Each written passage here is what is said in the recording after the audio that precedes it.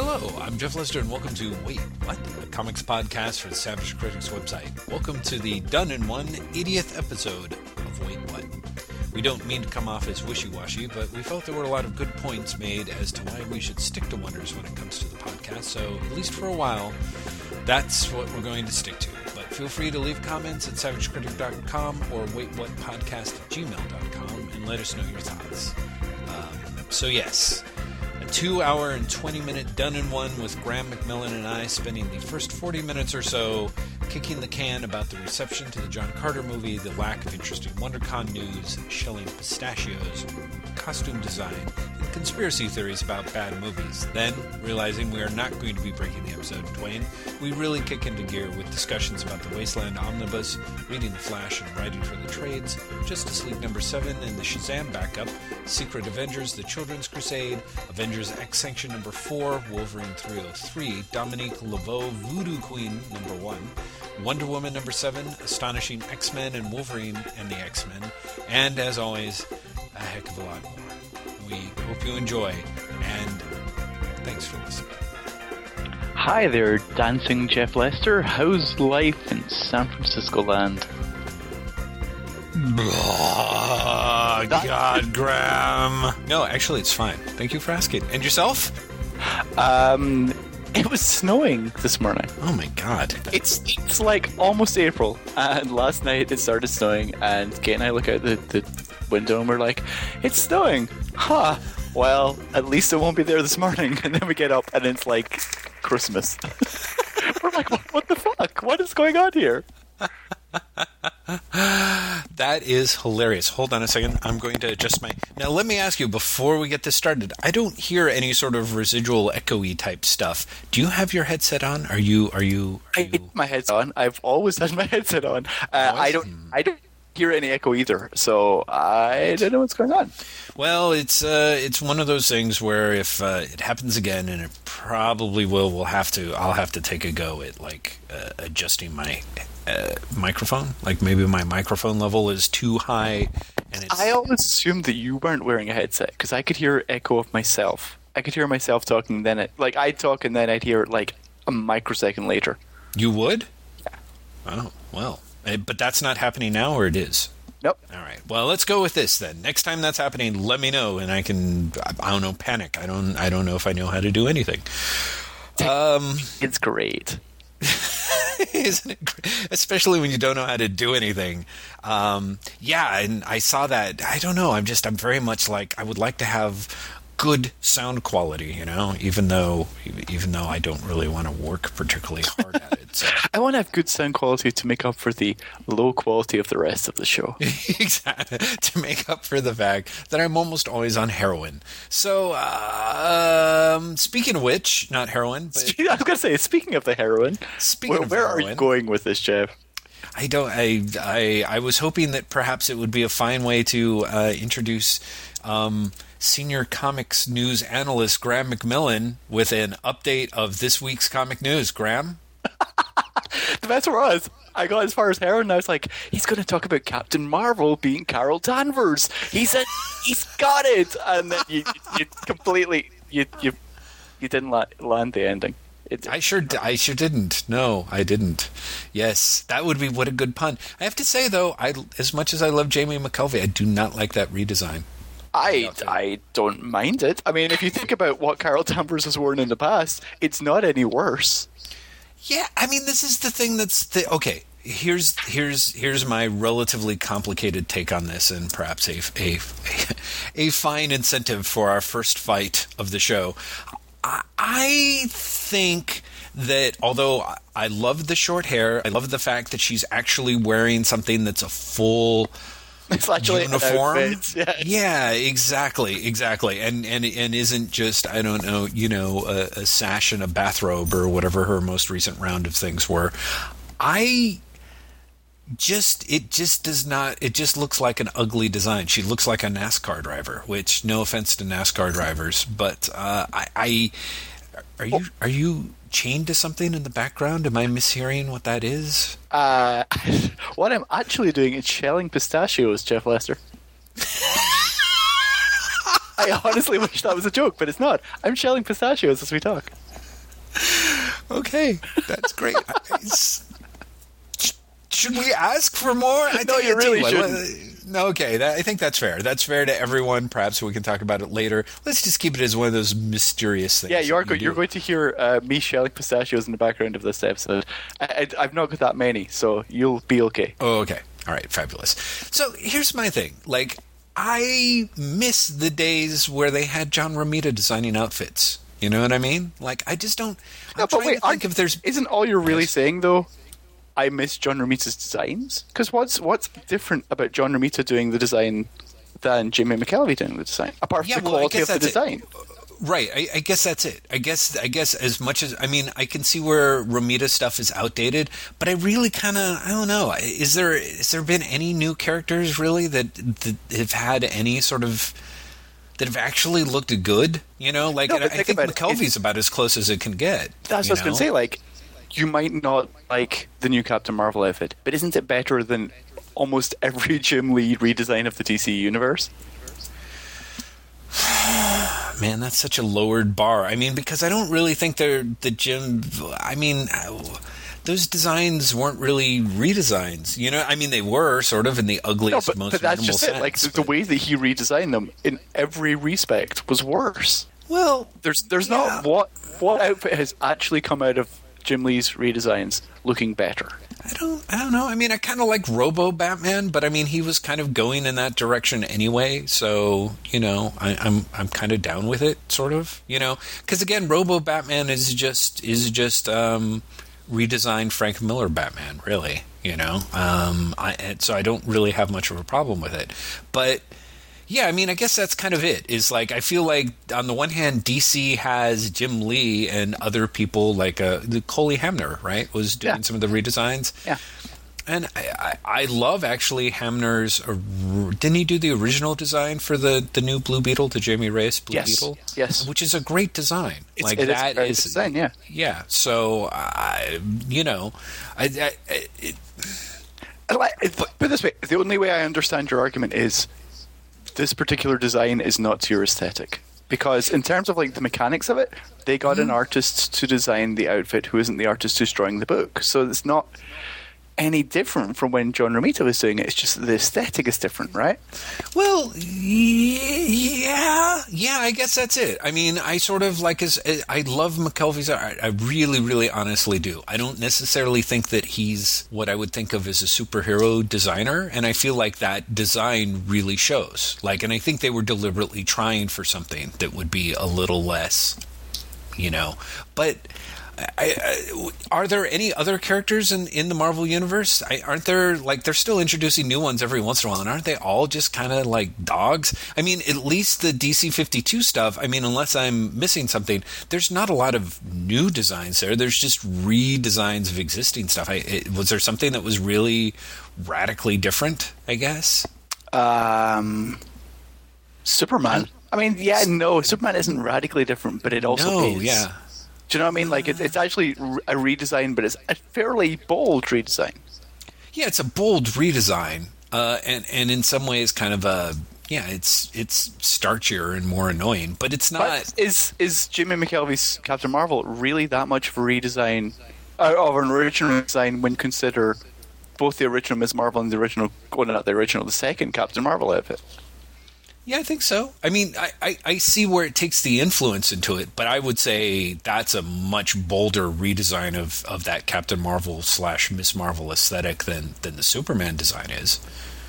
Okay. It's just the Superman design's more iconic, wouldn't you say? So, I mean, once you get something that iconic, once you throw any sort of difference in it, it suddenly seems like, wow, that's really... And I think as we were talking about, like... in our Q&A from a couple of weeks back, I don't think that it may not have necessarily gone far enough, you know, considering the photos we're seeing of the Henry Cavill Superman, which, you know, is still looking mighty unconvincing to me anyway. You know, let's put it that way. Everything about that film is going to be unconvincing. It's going to be the flop of next year.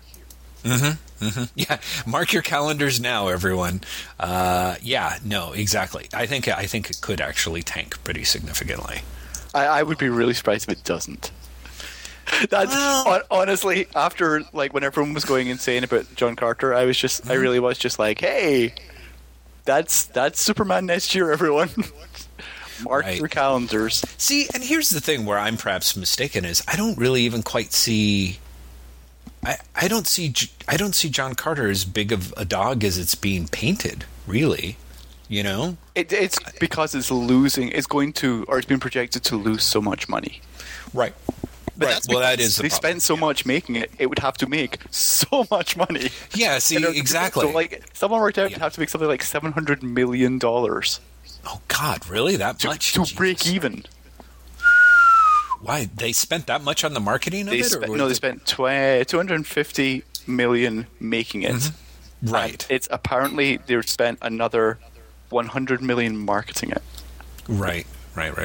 Which, yeah, okay. So that's just right. That's kind of crazy. I don't know, man. It's another one where it's like I'm kind of curious to see it. I kind of still have kicking myself for not taking advantage of the wee bit of extra time I had in this last week and dashing. But it's still playing, isn't it? It's not gone yet. Yeah, I think so. Although when a movie tanks that long, like something could it'll be one of those situations. Games could just knock it out of the theaters this week. Exactly. Then, yeah.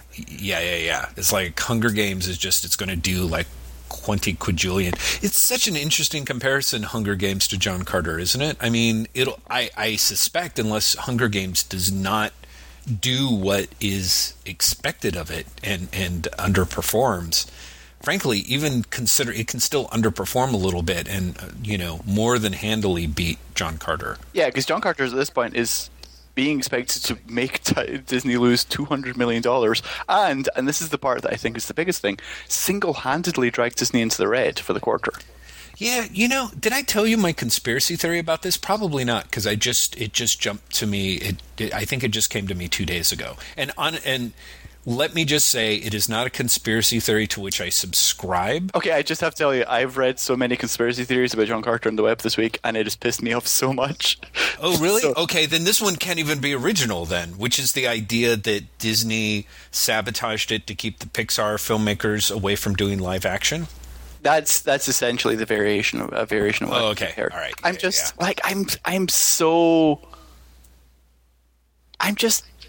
I've run out of patience with people who are trying to say that John Carter is not a flop and that Disney have tried to kill their own movie. Mm-hmm. I really have, because ultimately, that's just childish. Like, you could argue that it's a good film. That's fine. That's great.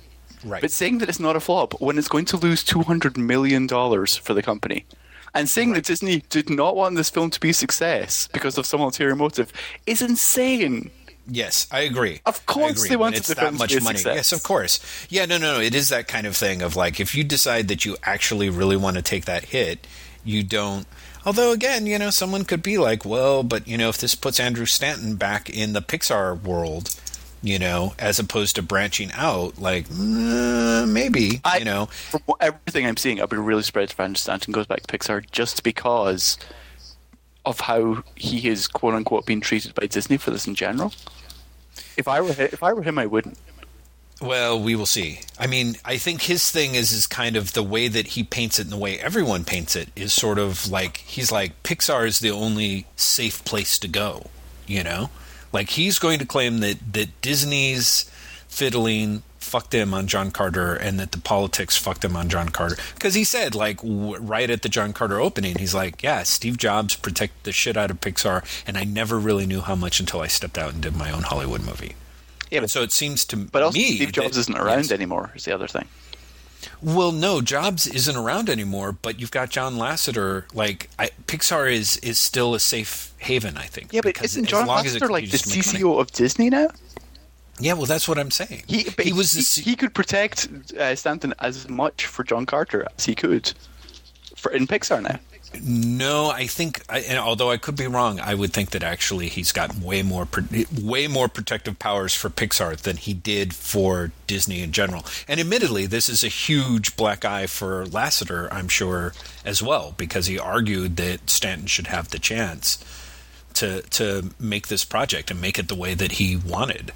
And then, oof. So anyway, I find it, I usually think that when conspiracy theories jump up all over the place, it's because there's usually something else going on that's not being acknowledged.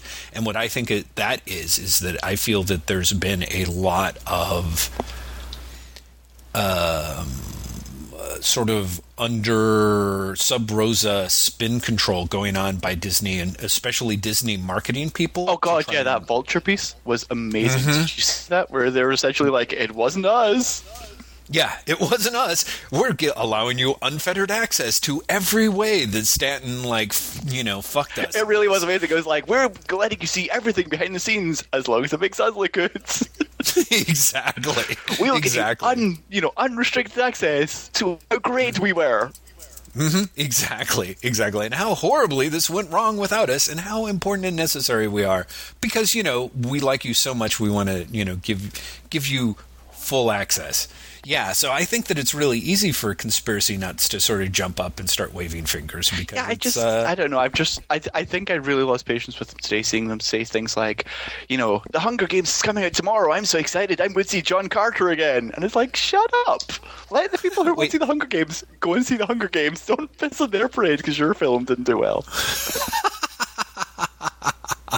Well, I mean, I think anyone who badmouths the Hunger Games is in a pretty bad situation. That being said, I'm not sure I necessarily care to see the movie, but I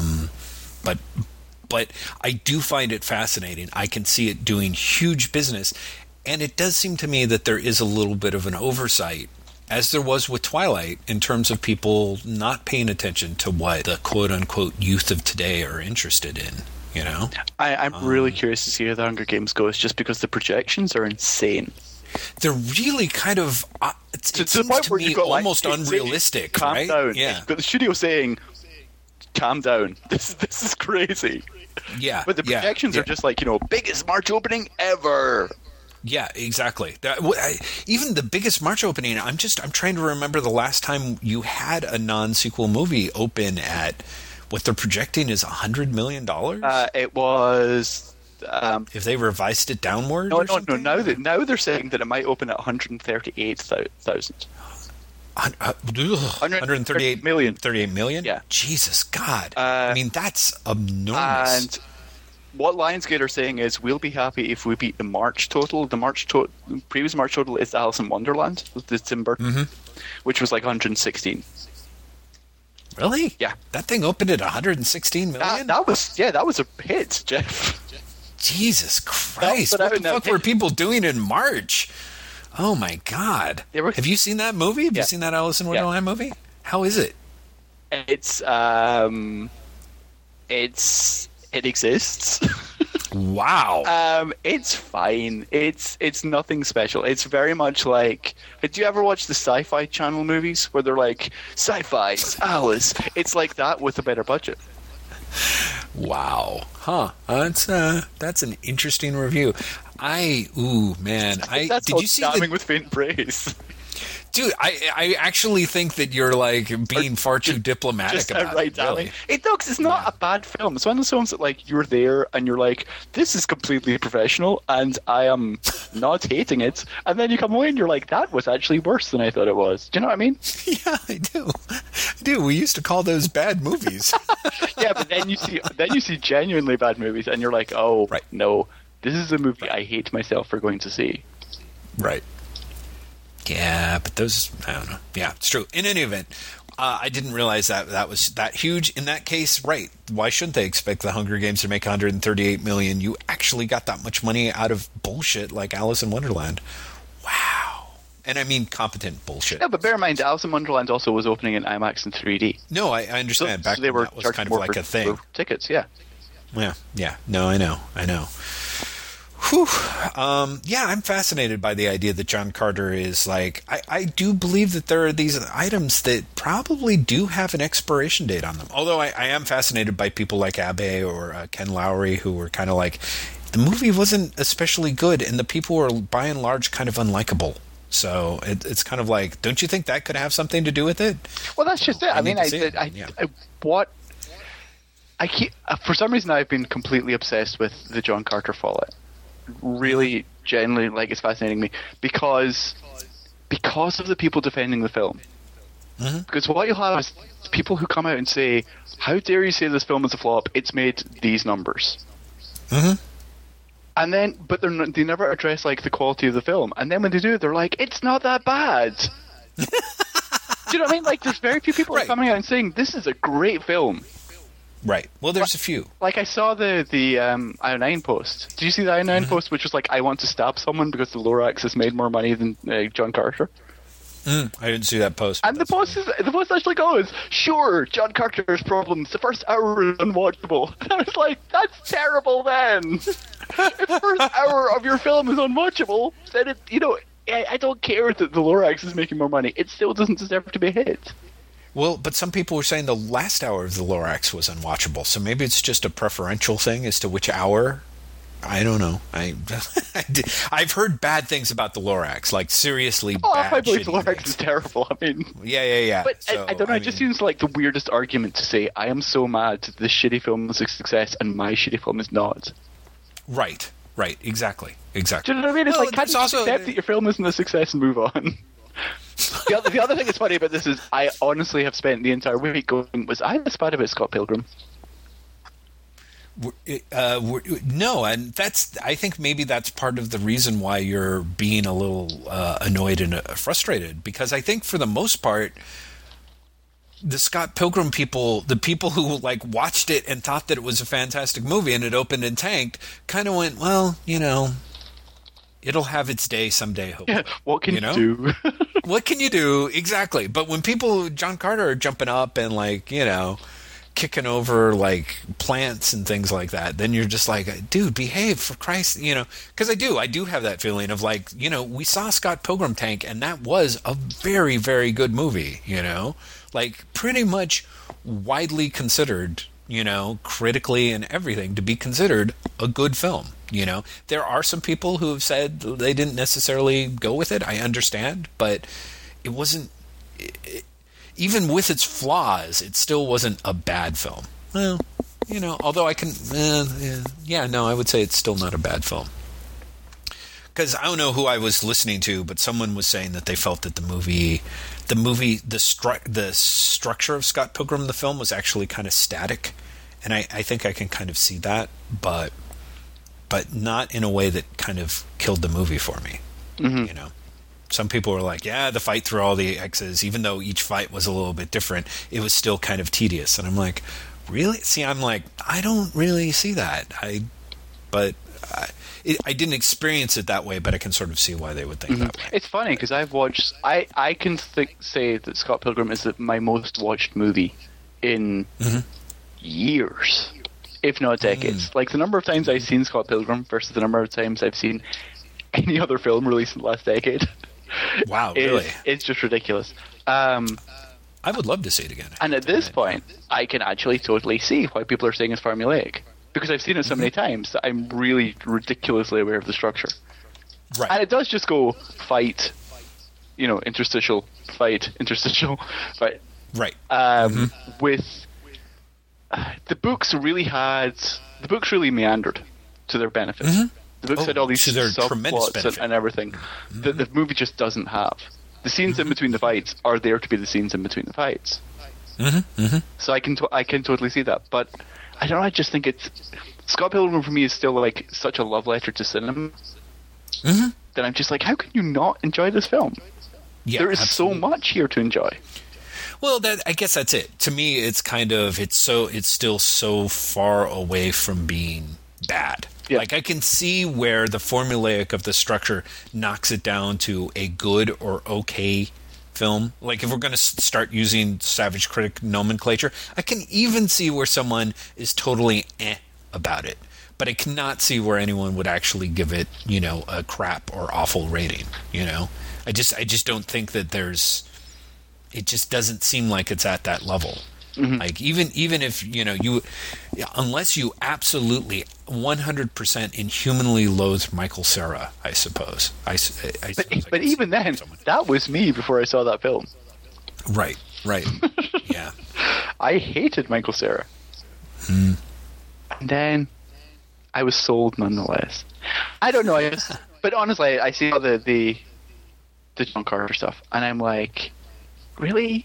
Is this what it's like to be a really bad sport because something you like wasn't a success?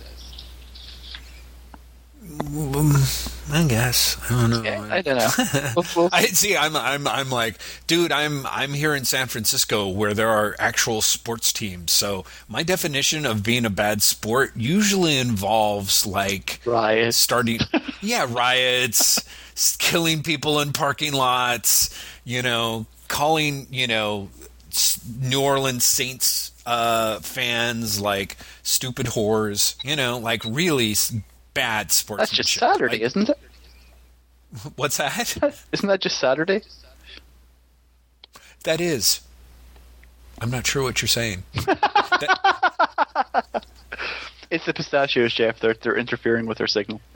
Are they? Okay. I that's fair enough. No, do you mean like that's just an average Saturday for a sports fan? That's just your traditional Saturday. Yes, that is true. That's like not even during sports season. Hey-o. Yeah, no, I don't know.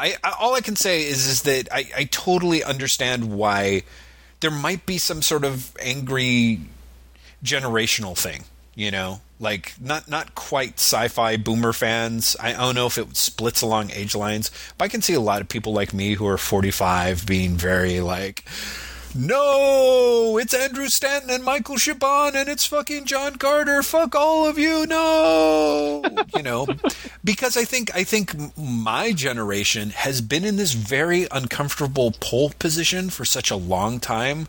It kind of reminds me of how fucked up a lot of my baby boomer friends were when Obama won the election. They were like, that guy doesn't know how to govern, Seriously? So I'm like, yeah, totally.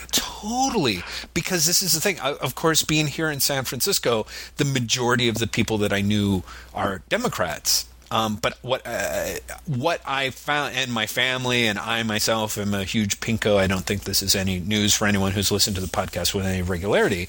But what I found with my mom and older relatives who are all very left leaning were so much more behind Hillary Clinton, and it wasn't just gender. It wasn't just along gender lines. But was it an age thing? Was it he's younger than us, therefore he can't be a good president? Yeah, I think that's it. Like, they didn't want to put it like that. And who knows? I mean, admittedly, the great thing about some of the baby boomers is they're not entirely upfront about some of the racism, too, because a lot of the people I know are pretty darn white. But the more you sort of poked along, there was a real aggravated sense of like, well, no, he just doesn't know, and he's too young for the job. He just doesn't have enough experience. That was as it came back over and over and over and over again. Well, it's the whole, aren't the policemen looking younger these days thing. I genuinely think there's this idea of, you're very aware, or at least I am very aware, and people I know are very aware when people are younger than them. But if you don't think of yourself as old, right, that suddenly everyone seems too young. Right. You know what I mean? Exactly. Yeah. No, I think I see that. I guess that's it. I'm probably moving into that phase now, and I've had such a smooth ride. You know what I mean? Because the generation or generations behind mine have had the same obsessions, and thanks to the internet, there's so much free exchange of ideas and thoughts and things. So, when I talk to someone who is 2 decades younger than me, but has probably read more Marvel 70 comics, as much Marvel 70s comic books as I have, or and hello to Ian Brill. Yes, exactly. Ding, ding, ding. But I mean, there are of course others. But yeah, no. Or to be at work and have people, in their 20s be talking about like wanting to read more Frank Miller, or just liking Batman just does not seem like, how do I like Batman, who always was sort of the easiest superhero to sort of cross borders, it's not even considered even nerdy or anything like that, and then you get into all the other stuff with anime and manga and blah, blah, blah. In other words, the majority of my weirdo obsessions for my geek culture has pretty much charted very nicely and very easily over to being the dominant force of geek culture, if not culture in general, right? Yes. And so there's kind of that amazing. I mean, I'm still kind of awestruck by it. It's really disquieting for a number of reasons. But I can see where people now that it looks like that guard might be shifting, like now, when our tastes aren't 100% like able to imprint on the mainstream media. Yeah, maybe we're being a little scared and pissy about the whole thing. It's like, oh, you guys, I mean, come on. It's John Carter. It's Michael Chabon. It's Andrew Stanton. Everybody liked Wally. Remember Wally? Did you have a relationship with John Carter before the movie? Yeah, I did, actually. I read... This is the thing that was kind of funny, is I read all... what would have been 10 of the Edgar Rice Burroughs of Mars books. And I have to say, I've read them all pretty much in a summer and remember barely any of them. But I read those, and then I moved on. I think I had the majority of the Marvel's John Carter comic, too. Because it was like, and it's interesting. A lot of my love for John Carter, I somehow never quite added it up. I was fond of him in a way that kind of never struck me is square on, and I realize now that because I was such a fan of Alex Raymond's Flash Gordon, like it's kind of that weird thing where you're like, you don't even realize that guy is actually that guy's dad, kind of thing. It's like, oh yeah, so somehow Flash Gordon hit my sweet spot. John Carter was there, but kind of off to the side. Like I kind of always had this thing of like, I always felt like they weren't quite doing him right, even though now that I look back on it, and it's been at least 33 years since I read the books, I literally have no idea what the fuck happened in them. It's weird because, all the John Carter, even before the movie came out, you had a lot of people saying, well, they're selling it wrong. John Carter is inherently interesting because... And I had never read any John Carter at all. Mm-hmm. Mm-hmm. My first actual reading of a John Carter story was the Dynamite comics. Mm-hmm. And they're actually good. I like them. I think their covers are just horrifically embarrassing. But... I think the actual books themselves are surprisingly good. And then I was like, I'm going to read the old Marvel comics because it's Chris Claremont and it's Dave Cockrum, and Frank Miller does a couple of issues, and Man, I wish Cockrum had been on it all the way throughout. That would have been awesome. But I was like, I like these guys. Mm-hmm. And it's space opera and it's Marvel in the 70s. I'm totally going to take this book. And I swear to God, I found it unreadable. Yeah. I totally agree. I totally believe it. Because it's already insular. Like, there's already a fanboy culture about John Carter, and that comic is made by John Carter fanboys. Mm-hmm. And so I couldn't even get into the first issue. Because the first issue was quite clearly done by people who were like, I can't believe I'm doing John Carter. It was like trying to get into the Avengers by reading, like, a random Brian Bendis issue. Right. Well, it's interesting. That's funny. I would not have actually thought that would have been the problem. Because I do think that, and I could be wrong, but my personal belief is John Carter, the only proper adaptation of the John Carter books, God bless, and I should mention here now that if everyone hasn't read John Kane's 2-part look at essentially every comic book version of John Carter that exists. Oh my God, it's great. Yeah, fantastic reading, just incredibly well written and just incredibly informative. And yet, my utterly ignorant take on it is that the guy who was drawing it all, where everyone's like buck naked and like all but hitting themselves in their heads with their enormous boobs and penises, is probably closer to the actual spirit of the books. Now, I've read a lot of interviews, especially with Michael Chabon, that probably would prove me wrong, but I think that the secret element X that made John Carter work for at the time, that made it the biggest hit that as it was the fact that, I mean, Burroughs did it didn't even matter about all the world building. It was all the breathless romance. It was all the idea of unfettered sexuality as being written by someone who could not mention sexuality in any way. You know what but I mean? it was so present in the subtext. Yes, exactly. It's so present in the subtext, and yet now there's this weird way where I feel like it renders it almost incapable of somehow recapturing that. Because you either try to recapture that and it feels sort of coy or arch or campy, or you go literal and it somehow loses the pun intended thrust of the whole thing. Well, yeah, and that's why both the Dynamite comics and Dynamite covers, and more importantly, the lawsuit against Dynamite is fascinating. Because the covers to Dynamite books are just appalling. They're shameless.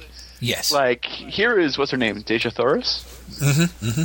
With her tits out! Hey! And, like, they call them risque covers. But it's like, really, seriously, what the fuck? Inside the books, she is... Don't get me wrong, she's still drawn half naked. But I would say she's somehow portrayed in a far less sexualized way. And that makes all the difference. Right. But then you get to the lawsuit against them, the Edgar Rice Burroughs estate lawsuit against them, where they're like, these comics are pornographic.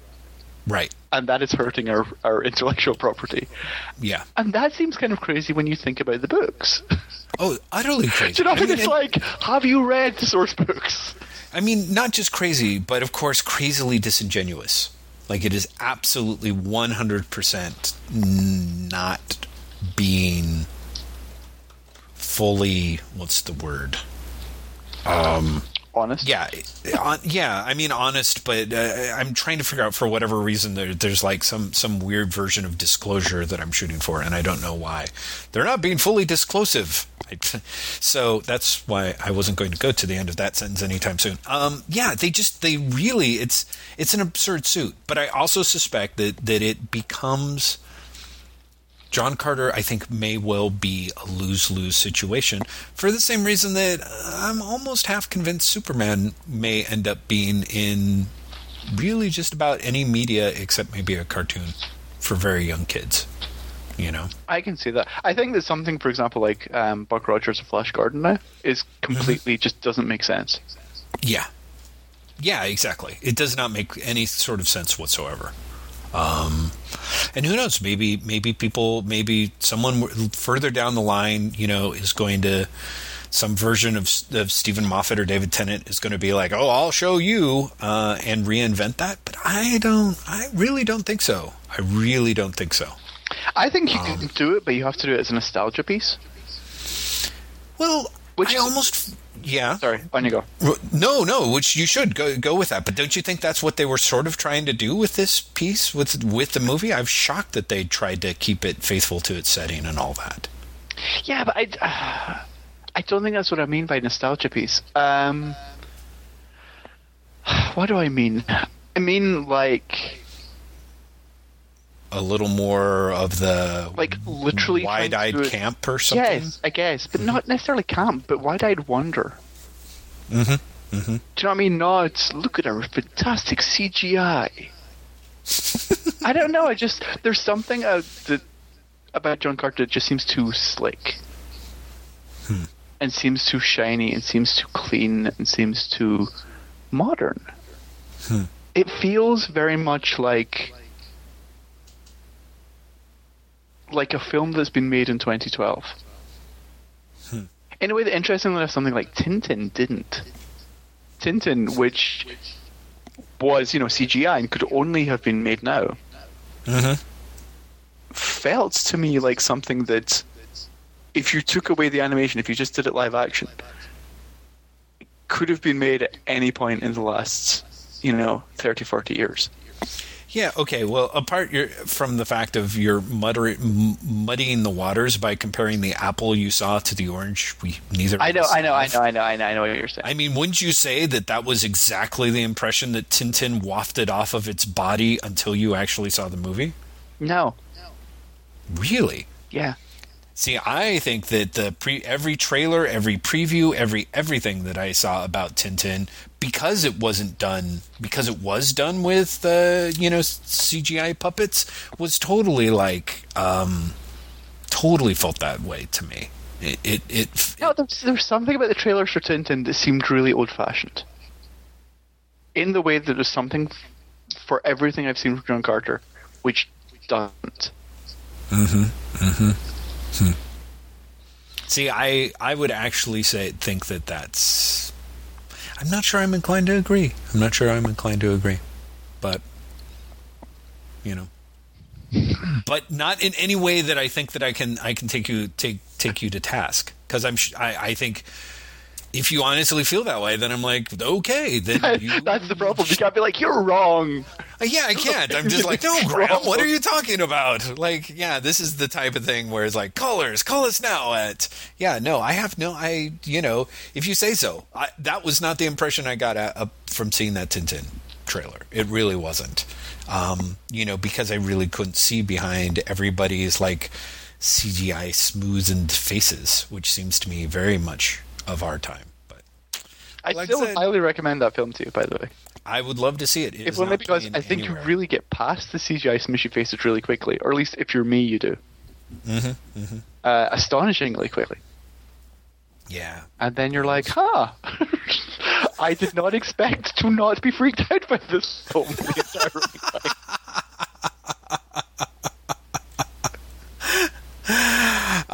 Yes.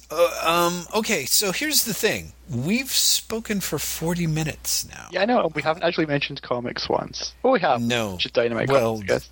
Yeah, we started off talking about Ms. Marvel and design stuff. And somehow, God, how did we get from that to... I honestly can't remember. Man, this is so bad. It's like the least surprising thing for all of us, I know, but still, nonetheless. Were there any other WonderCon announcements that you want to address? Gosh, what were they? I'm sure there were. I don't think I really. DC didn't really have any announcements, unless I'm entirely forgetting something. Marvel announced that they are going to reuse the names Avengers and X-Men if it's Ends of the Earth by changing Thunderbolts to Dark Avengers and resurrecting Exiles as Extreme X-Men, which is, I don't know, I kind of love that. I am simultaneously appalled and kind of love it. I kind of love it in large part because I genuinely think Thunderbolts is going to get a sales bump from it. Yeah. And as someone who really likes Thunderbolts, that's great news. And the fact that they're doing it without renumbering the book, without changing the creative team, feels like a win-win. Because ultimately, I don't care if they call the book, this is Brian Michael Bendis' Avengers. No, seriously, it is. He's just on vacation right now. As long as the book's the same. So, win-win. As a practice, though, I think it's kind of terrifying. There's something weirdly depressing about it. It's like Marvel kind of are going, yep. Let's just add another Avengers and X-Men book thing because it's going to have more success that way than it is if we give it its own name. And there's just something sad about that. Entirely practical, but sad. Yes, right. I mean, I guess that's the thing. If Marvel hadn't been so open in the fact that they were going to focus on their main franchises before this, I think it would strike me as more sad. The fact that they are essentially coming up with ways... very low-key ways to hook books and new books into their biggest selling franchises is, I guess, kind of a source of comfort. You know what I mean? Like, I do appreciate the fact that they're like, hey, you know what? Jeff Parker is doing good work, and we want to give that work another shot. And that, of course, actually makes me quite happy. Mm-hmm. But yeah, I don't think that. There was that. There was probably all the whole Infinite Comics crap that came out of there. There's the fact that Kelly Sue is writing Ms. Marvel. Captain Marvel. Captain Marvel. The entire point is it's not Ms. Marvel. Dude, the entire point is I'm obviously not paying much attention to news, and specifically not Marvel. So I'm feeling okay with screwing that up. But yes, good point. Let's see. What other news was there? IDW has Judge Dredd. which I kind of am like, I'll believe it when I see it, considering Dynamite announced the same thing 4 years ago and then did nothing with the license. Right. Yeah, it'll be interesting. Right, I see, now you're bringing back the memories. Yeah, that was kind of interesting, the whole, I don't know. Yeah, I'm going to have to say that WonderCon, the biggest thing that sort of came out of WonderCon was the fact that I was not at WonderCon, and that I'll be surprised if I end up at WonderCon, because... Even if it comes back to San Francisco? If it comes back to San Francisco, I'd actually love to go. I realize now that I'm sort of like, I was really spoiled by having a big con here in my city. And that one was big enough that just going to it was easy enough. But yeah, I think the biggest news out of WonderCon this year was the lack of news out of WonderCon. Right, exactly. Well, and nobody really seemed to raise a stink out of that. Like, I'll go you one better. The biggest story to come out of WonderCon was the fact that nobody was talking about the fact that there was no big stories coming out of WonderCon. But nobody was really talking about WonderCon. Well, but it didn't really happen. But that's my thing is like, didn't last year when nothing came out of it, wasn't there a lot of news about why there was no news coming out of WonderCon? Yeah, but I don't think anyone expected news this year. Oh, I see. Because Marvel are in the middle of Avengers versus X-Men. Right. DC aren't. It's unlikely DC are going to announce anything big because they're still not a year into the New 52. What are they going to announce? And so yeah, I think we're in this weird lull where you're going to get announcements like Extreme X-Men or Captain Marvel, but they're going to be fake big announcements, if that makes sense. Like, it's going to be the announcements that normally at a con it'd be the and also, but it to get played up because they're the only things that are happening. I think comics news in terms of publishers announcing things is kind of having to take a break right now because big publishers are in the middle of something. Well, except DC. I mean, DC isn't anything. It's been 6 or 7 months since, right? So I mean, it's actually but they can't do anything massive, and also they've announced before Watchmen, which is their big summer thing. Well, that is true. I guess it's kind of interesting that they didn't wait to do that at WonderCon, right? Yeah, but again, I think you've got to look at the fact that Rich was running images from it. I think they really had to. Oh, I see what you're saying. Right. Exactly. That at that point it was... Yeah, they had to get something. Yeah, it was like, if we don't say anything by the time we are ready to announce it, then everyone is going to know everything about this project. Right. We have to get in front of this news and we have to spin it. We have to get J. Michael Straczynski out there to say, hey guys, it's not really bad thing. Because I wrote Babylon 5. Everything's fine.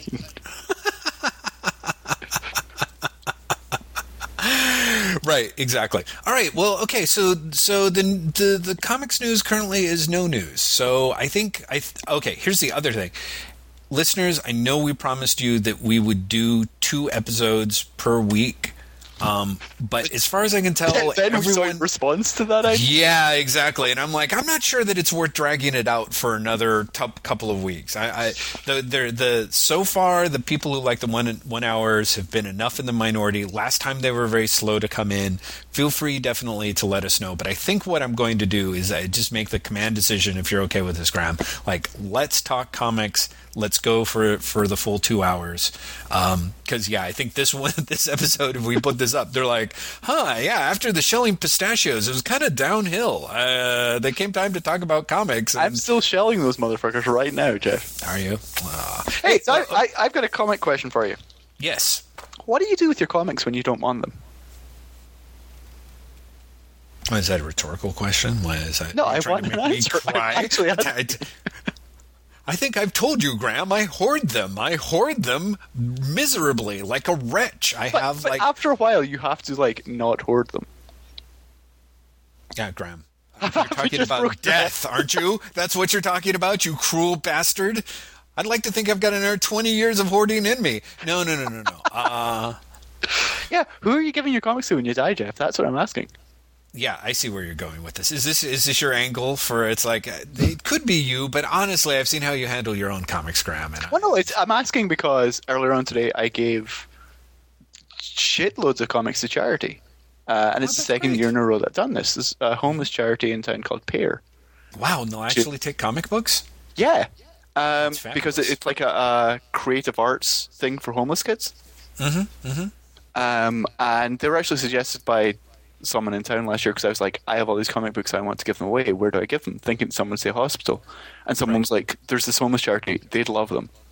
And they did. And then this year I had the same thing. So I gave like 7 bags worth of comics to them. Wow, that's extraordinary. And it was great because like they were really happy to get them, if that makes sense. Like I took them in and I'm talking to the woman who runs it and she was very, thank you for donating all this. That's really good. She was also like, are any of these valuable? Do we have to be careful of any of these? And I was kind of like, I'm giving you these bags of comics. Do you think if there's something valuable, I'd just be like, here, it's probably somewhere in this Trader Joe's bag. Just Yes, exactly. click for it. Yeah, it's got a golden ticket affixed. Yeah, exactly. But the other thing was the kids who were there, and when I say kids, I'm talking like, 16, 17.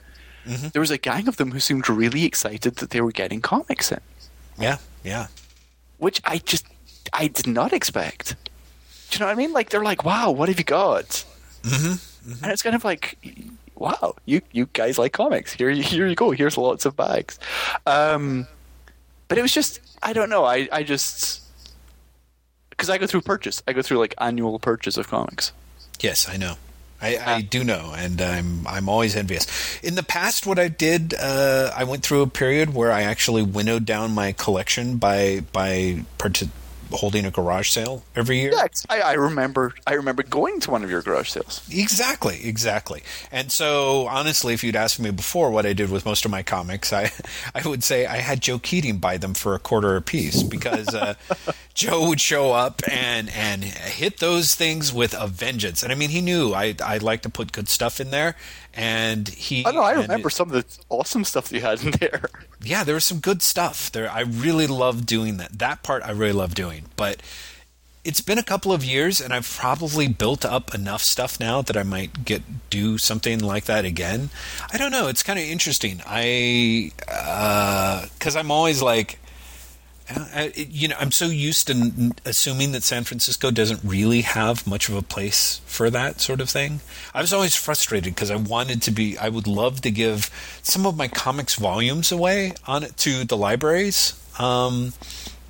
So because San Francisco's comic library selection is kind of, but they were very like my biggest success was giving them manga, and everything else they're like, well, we can't guarantee it. I'm like, well, I've got some manga, and they're like, oh, give us that, because that was. But wait, stuff so that you're the offering kids these were. guys free books, and they're saying no? It's not that they're saying no. What it was they were being very open in saying, because if you give books to the library, they don't turn them away. But what happens is more often than not, they end up at the Friends of the Library sales, and they use the money from selling the books to raise money for the libraries.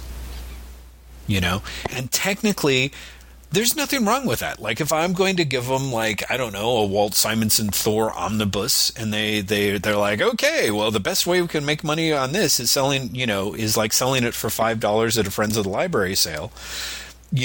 I should technically be okay with that. But there's part of me that's like, no, I want it so that people can actually fucking read it. You know what I mean? Like, people, not one person who, like, is another hoarder like me,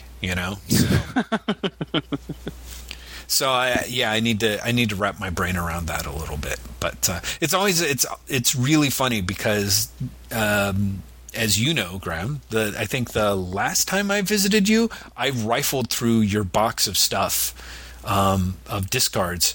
Some of which were, in fact, of course, books I'd gifted you with, although not very many. But there were some other... I was like, oh, my God, look at this. Oh, my God. And I walked home with, like, I packed, like, 12 trade paperbacks in my bag. I still, to this day, have not read one of them. So See, that's how you end up with discards. Yes. Do you know what I mean? Like, that's how I can have all these these comics to give away. And the ones I gave away were none of those books. Those books are still in that box, exactly where you left them. Oh yeah. my God! Wow, that's fascinating. These were just all the comics. These were all the comics. Yeah, yeah. But it's you get to the point, and you know it happens because Kate is like, you have big piles in your office, you have to get rid of them. But Right. the reason the piles are there is because I'm always like, I'll give these away one day, and it's literally like I will do nothing about it for a year, and they could be like, you have these towering piles that are going to fall over and are a fire hazard. Get them out of the house. Right. But you get comics and you read them and you like them, but you know you're never going to read them again. And that's the discards. I don't know. Yeah, I just it's an odd. Oh, sorry. It's what I was going to say is there's a weird unintended consequence to our podcast, which is that I have more of these than I used to. Like I had slowed down my habit buying a lot.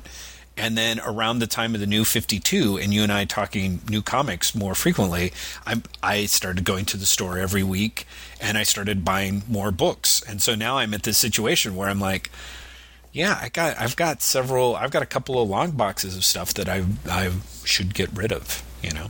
And it's also stuff that you're like, I'm not even sure why I bought this in the first place. Oh yeah, there's a lot of that. Yeah, I like the majority of the things. The majority of the books, I should say this, I would say it's probably like half and half of stuff I've been given and half the stuff I've bought. Right. But the majority of things that I bought, when I was going through them, I was like, I actually don't even remember why I bought this. Looking at it now, I can't even remember what made me think that this would not be a waste of my money. Yeah, I don't know. That would be kind of interesting. I would be curious about that for some of the books. I mean, that being said, is Skybound still having its digital sale on Comixology? I think it finished yesterday. Oh, did it? Okay. Because I'm sure you ignored my tweets, but you know they had that first trade of Witch Doctor for $2.99. I'm pretty sure I didn't even see your tweets. Never mind ignoring them. No, it has been extended to today. Oh, okay. Well, let me tell you, for $2.99, you can get 5 issues of Witch Doctor. It's like 140 pages of comics for $2.99. It is I think it is a very, very, very good deal. And of course, you don't have to get it. You probably will not. I totally understand. But boy, let me tell you. I'd like to point out that I've actually read Witch Doctor based on your recommendations before. Have you? You haven't said anything about it. Did you hate it? No, I liked it. I liked it a lot. Oh, okay. Well, I'm glad to hear that. I don't recall you saying that, damn it. I just like it when you continually try and sell me things on things I've actually read. And you just sort of sit there going, tell me more. Yes, exactly. Why would I not like this, Jeff Lester? Well, I don't know, man. Sometimes you do those things where you're like, yes, finally on so-and-so's recommendation. I'm like, hey, I was talking about that for 3 months. You're like, yes, whatever. So anyway, yes.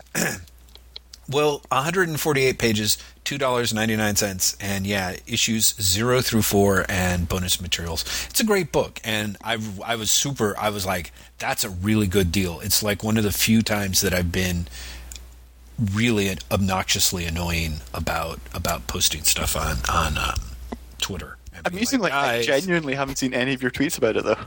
Really? That's amazing.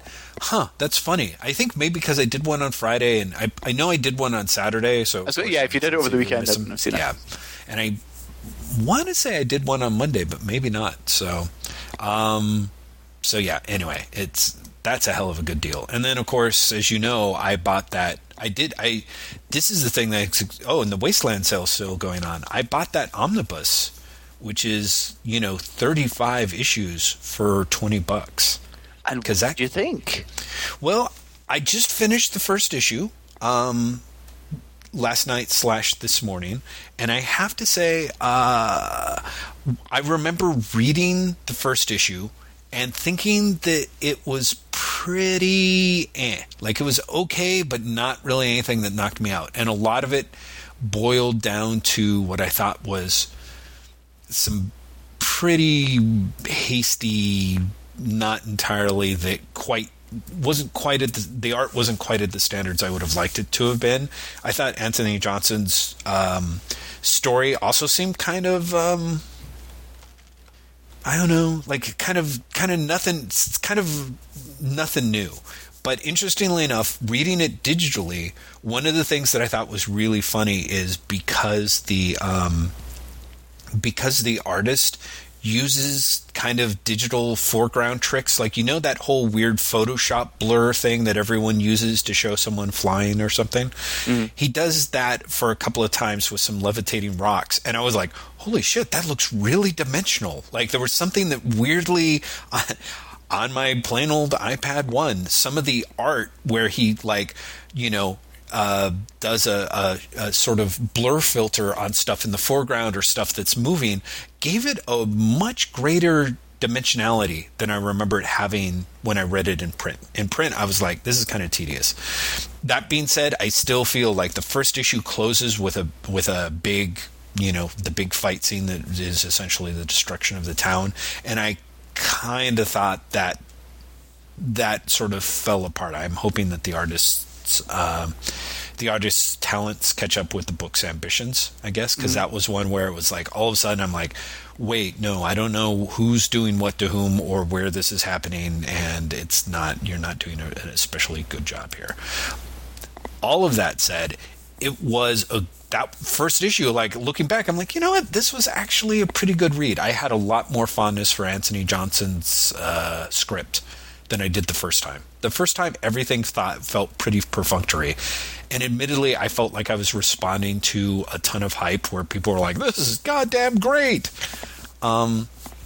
Now, reading it later, I'm looking forward to reading the other issues. I'm especially kind of excited that I've got so many issues to kind of read, because he loads so many story bits and pieces into the first issue.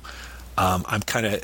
it seemed clumsy at that time, but now that I've got like another 33 issues already like in the bag, so to speak, part of me is like, I'm kind of looking forward to how this will play out.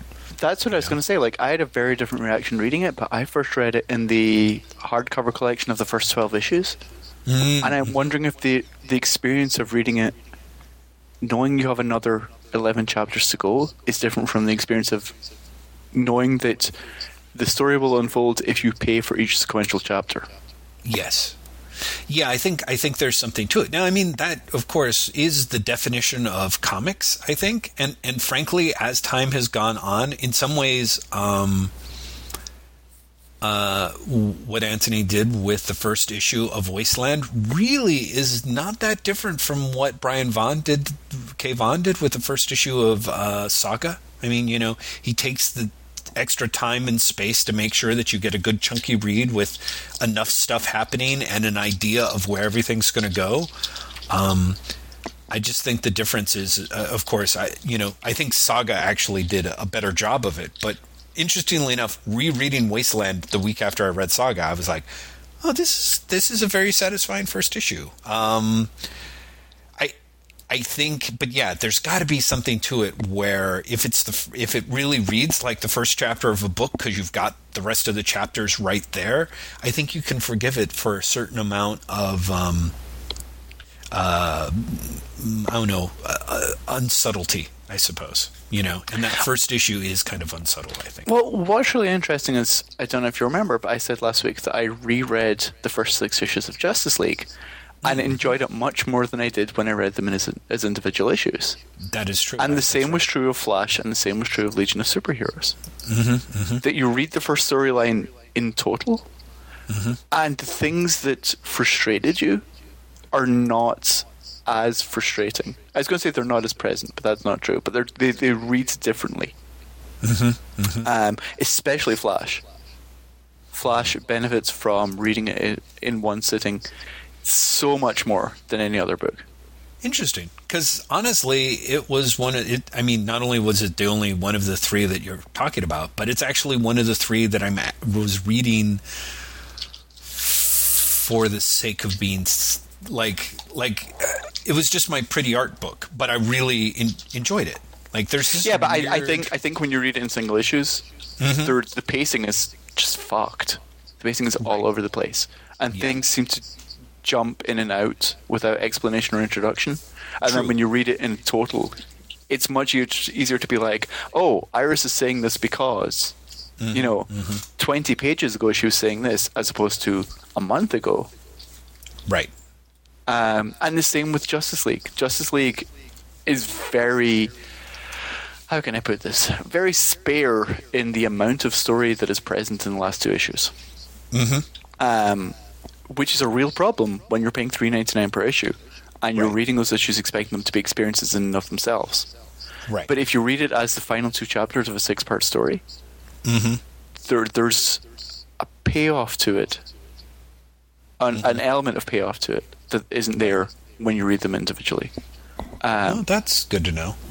But it's writing for the trade has been like, a condemnation of comics for at least 10 years now.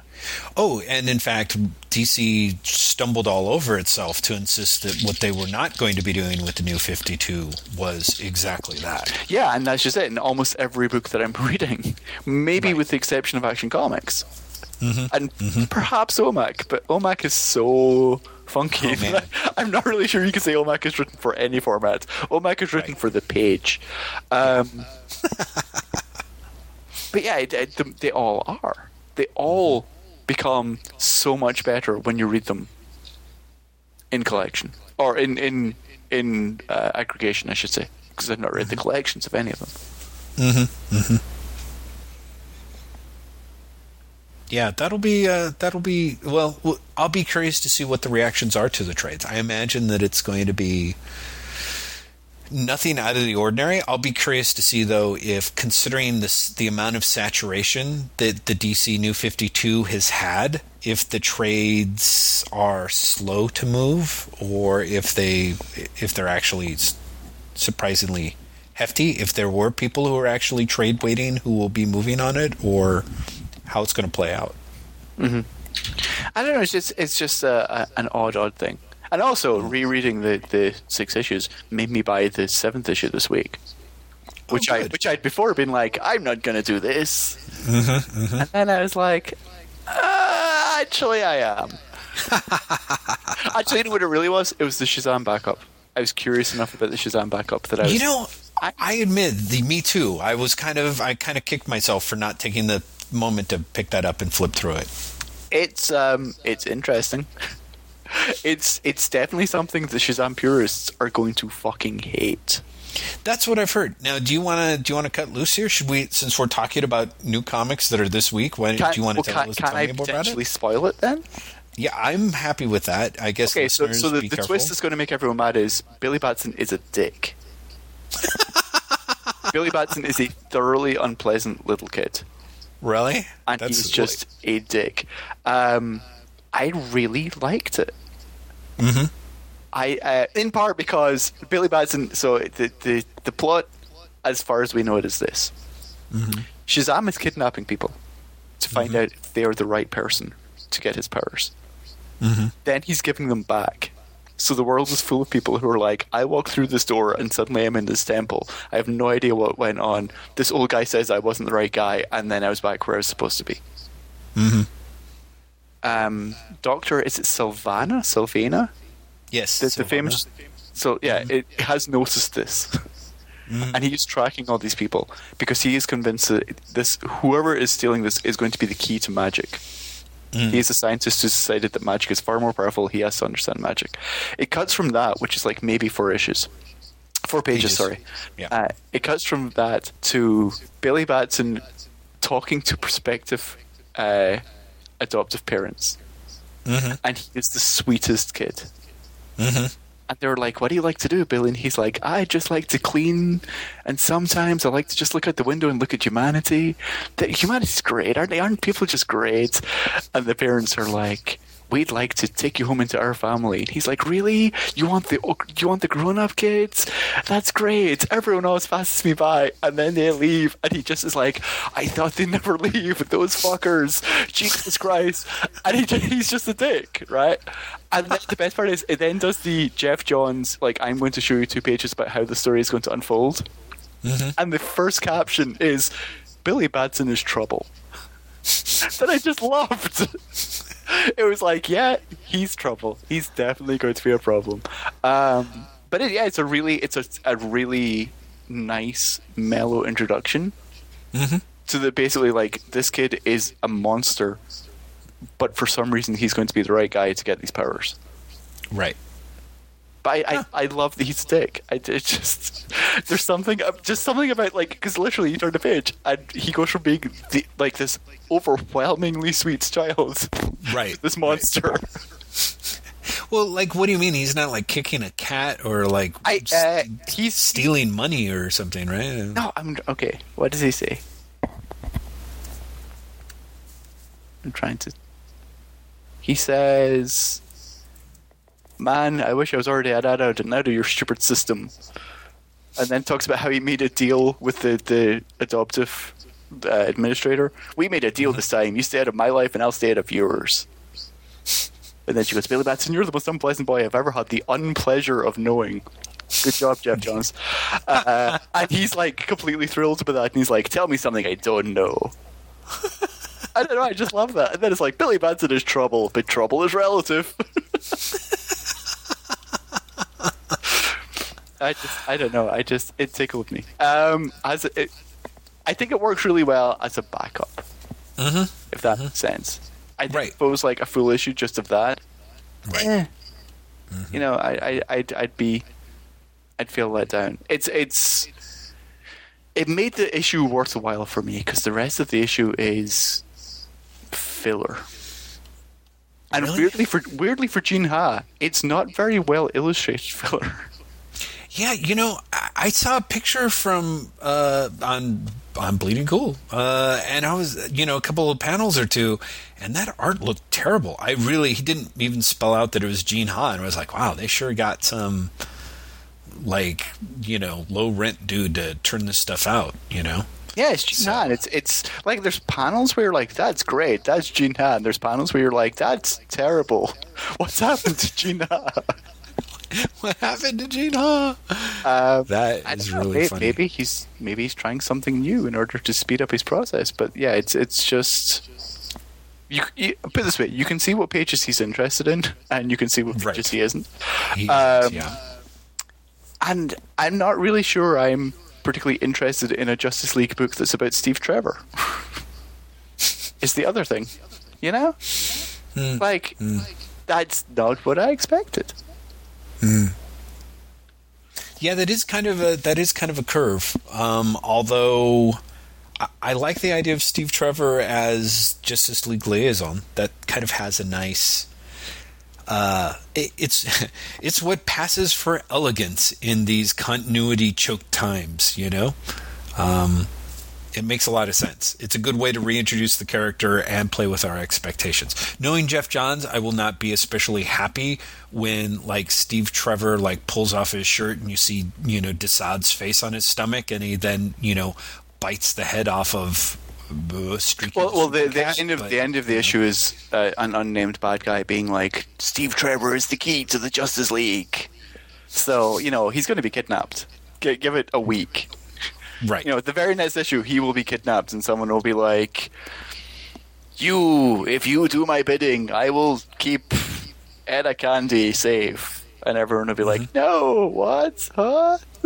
That's it. And everyone's going to be right. And then the twist denouement is like he's going to eat Etta Candy. Okay, there we go. You know Jeff Johns can't avoid a twist like that. Well, so. as I realized while reading this, and then wrote on Newsarama today, he's writing Super Friends in the same way that Aquaman is the Aquaman stereotype. For the second edition in a row, someone calls the Justice League the Super Friends. And I realized that that's what Darkseid's doing there. Because Darkseid was the bad guy when Jeff Johns was a kid on the Super Friends TV show. That makes a lot of sense. That's why Cyborg is there. Because Cyborg was Cyborg not a member of the Super Friends, or am I imagining that? By the time it became superpowers, was Cyborg not on that? I don't know. I honestly don't know. I mean, I will set up right now. Yeah, start looking now. That's what I'm going to say. Because my thing is, and I think this is sensible, I feel like it's the same thing that Jeff Johns has a pretty good sense of to me, it's not just that it's like, oh, this is what I grew up on. I think he just kind of has an innate sense of he's gotten some juice out of sort of crossing those streams before. Well, no, exactly. Yeah. He knows what worked for him as a kid. Well, I don't even think that it's what works or doesn't work. I think, Jeff Johns just knows what will get attention, like what will make fanboys do a double take, but also make sense to people who didn't necessarily go down that road, I think, in other words, he knows that everyone watched Super Friends, and so I think that sort of thing, sort of like when Joe Kelly threw Apache Chief in the middle of the Justice League, which I thought was, the kind of an inspired little touch there. Excuse me, Manitou Raven. Yeah, exactly. Exactly. Thank you I was like, what the hell did he call that guy instead? Yeah, by making Manitou Raven into, stealth Apache Chief. I thought that was a very clever move. And Jeff Johns, I mean, really, honestly, the fact that he's writing the book where, he's not going to be called Captain Marvel, he's going to be called Shazam now, is like, it seems I fully expect Mentor to pop up with his little traveling van driving Billy around the country, like 5 issues from now, It could happen. I fully kind of expect that it does, just the same way that I think if Jeff Johns was writing Wonder Woman, he would keep that little spin and twirl from the Linda Carter TV show. Totally don't doubt it. Alan Heinberg brought that back, don't forget. Oh, that's right. Alan Heinberg run that I loved and nobody else in the world did. Well, sorry, man. No, I know. It's me and no one else. Whose fault is that? I think Alan Heinberg's quality has since been shown with his spectacular Young Avengers and then unspectacular Young Avengers Children Crusade. Right. See, I mean, I haven't been following it, but unfortunately, Alan Heinberg was one of those dudes who, with both Young Avengers and Wonder Woman, I got like 5 issues into a 6-issue thing, and then it was like, hey, good news. Just another 8 months and we'll be coming out with the Wonder Woman annual, and I never picked it up. I'm like, I've wished you into the cornfield, like I really do like Heinberg stuff a lot, but the fact that I got burned twice from him, I was like, I will not be following you again. I know you're on your Marvel retreat, but I'd be really curious if you can eventually try down a collection of Children's Crusade and what you think of it. I would love to. When I heard that he was working double time to try and resolve the Scarlet Witch stuff, I was like, I really want to read this. Oh, he resolves it. Oh, dear. Really? Yeah. Well, let's just say this. If you read Avengers Disassembled and thought, this is terrible, I can't believe Bendis is doing this to the Scarlet Witch, I hope someone fixes it. And you hope that the fix would be Doctor Doom has kind of been mind-controlling Wanda for a long time so that she can eventually end up with amnesia so that he can marry her and become the person in charge of the life power cosmic, then you'll be a happy man. Wow. Did you... I actually felt like my jaw unhinged and bounced off the floor. What? Yeah, basically it's a crazy record that it's Doctor Doom has been fucking with the Scarlet Witch's mind for quite some time, which drove her to go insane during House of M. So it's actually his fault. He's the one to blame. So that he can one day marry her when she's an amnesiac, so that he can take control of her powers. Because she's so awesome. Wow. Well, that is that's why I said it's the spectacular Young Avengers and the unspectacular Children's Crusade. Okay. Children's Crusade is a fucking mess of a series. Ugh, jeez. I just assumed it was because I heard that it didn't end especially well, but I had no idea we were staring down the barrel of wow. It's really funny because like the first 4 issues are build. Do you know what I mean? And then you're like, "There's a Scarlet Witch. It's going to get awesome and crazy," and it definitely gets crazy. Awesome, maybe not, but crazy. Holy shit, yes. It's really, it's funny because so I didn't read that many books this week. I read Justice League, I read the Voodoo Child, the new Vertigo book, and I read X Sanction issue 4. Oh, interesting. Holy shit! X Sanction honestly makes me think that Jeff Loeb is either not even on the same page, but not even in the same book as everyone else in the Marvel Universe, or they have no fucking idea what they're doing. Right. The big wow moment of X Sanction number 4, which I'm totally going to spoil for you because I know A, you're not reading, and B, you don't care. Yes. Is Hope uses her Phoenix powers to cure Cable. You might ask, how can the Phoenix be coming if Hope has Phoenix powers? It's not explained. Today, on Formspring, someone said to Tom Brevoort that very thing. They're like, how could Hope Phoenix out if the Phoenix is coming? Are you saying Hope isn't the Phoenix? And he's like, that's exactly what I'm saying. It's crazy. It actually literally contradicts, unless there is a scene somewhere in Avengers vs. X-Men where Hope is like, wait, I just turned into the Phoenix 2 months ago. What do you mean I'm not the Phoenix? Then it's just weird craziness. Well, or they'll do some sort of lazy gotcha. Like, they're like, why did you think that Avengers X Sanction takes place before Avengers versus X-Men? Gotcha. You know, I don't know. I mean, they're... I honestly feel... Remember that Prelude series we published? It takes place afterwards. Mind you, I remember Prelude to Schism, which... You remember Prelude to Schism, right? Yes. Which features them preparing for a massive threat that everyone else is like, we have no idea what that threat was. You knew that, right? No, I didn't. So Prelude to Schism, the framing... device of Prelude to Schism is something is coming towards Utopia and it's a big fuck-off disastrous thing. And they're all like, here's how we got here, as introductions to the main characters. Right. Okay, the threat never arrives in the series. And so everyone reading the series is like, well, that's got to be what Schism's about. Then Schism turns out to be about something entirely different. And the people are like, the fans are asking people on CBR and things like, what's the deal? And they're like, just because it's a prelude doesn't mean that it led directly into Schism. You're like, the comic is actually called Prelude to Schism. Yeah, that would actually throw things off. Wow, that's the worst handling ever. That's really sad. Oh, man. Yeah, so, right. So wouldn't that sort of lend credence to theory number 2, that Marvel is just making shit up and not coordinating anything, really? You know, like they're apparently coordinating some of their projects, but they're not even really barely coordinating their intro to the projects. I don't know. For some reason, I thought this was them getting all their ducks in a row. Do you know what I mean? I thought that Avengers vs. X-Men... You thought Avengers X Sanction was them getting their ducks in a row? Avengers X-Men. Avengers vs. X-Men was saying. Oh, Avengers. Sure. Absolutely. And so that's what I'm saying. But X Sanction was part of that.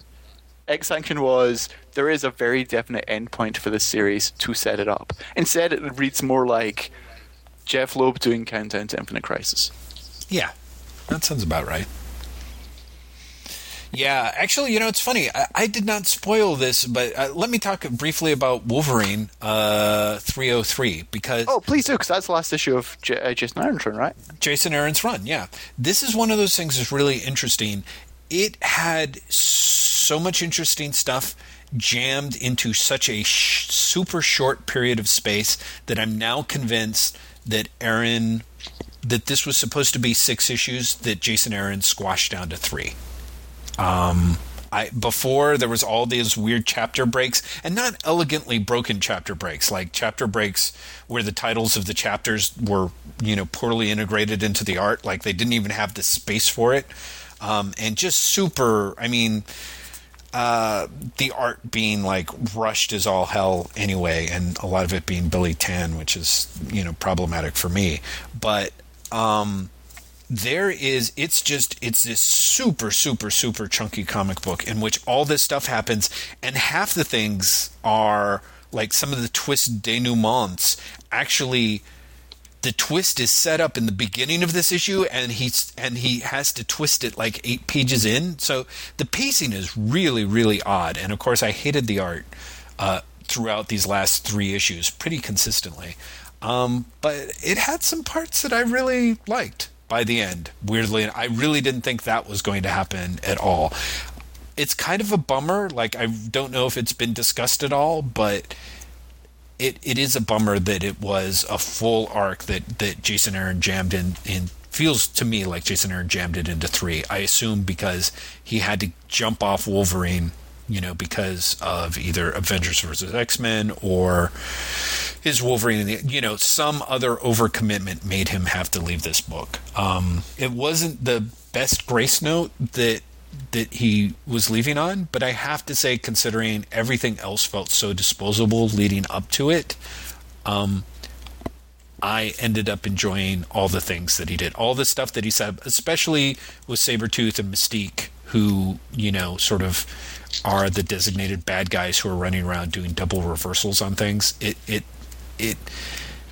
I don't want to entirely say that it paid off, because I think that Wolverine's motivations are incredibly one-dimensional to kind of keep things rolling along, but it was okay. What's fascinating to me is I told Hibbs last week, and we didn't get a chance to discuss it because you and I were busy plowing ahead with all of our discussion, but I may be getting an issue or two of Daredevil, perhaps, that I've signed up for, and or Secret Avengers, because I didn't cancel them, like I've been signed up for them, but I am not getting any more Marvel comics after whatever comics I'm still beholding to him from. So this is because of your boycott, or because of just you're done? Yeah, just kind of a combination of the two. I was getting tired of having. I think the people, all of our listeners and commenters have been absolutely great and patient with me, but I really got tired of sounding like a broken record. At first, I said, like, just drop every book but Daredevil, and then I was like, you know what? Just take me off Daredevil. And it's interesting, if it hadn't been for, and not our crazy trolling event by you-know-who, but honestly... Who's back, by the way? Oh, no, is he? Where? Yeah, in the comments for the part 1 of the last podcast we did. Shit, I haven't seen... Why didn't I get the email for that? Fuck. Everyone was mentioning his name too freely. I was sure he was going to pop up. Yeah, he has. Like... About the second or third time, I'm like, oh, guys, no. But you know what? I thought everyone handled them great last time. We'll see if everyone handles it good as well this time.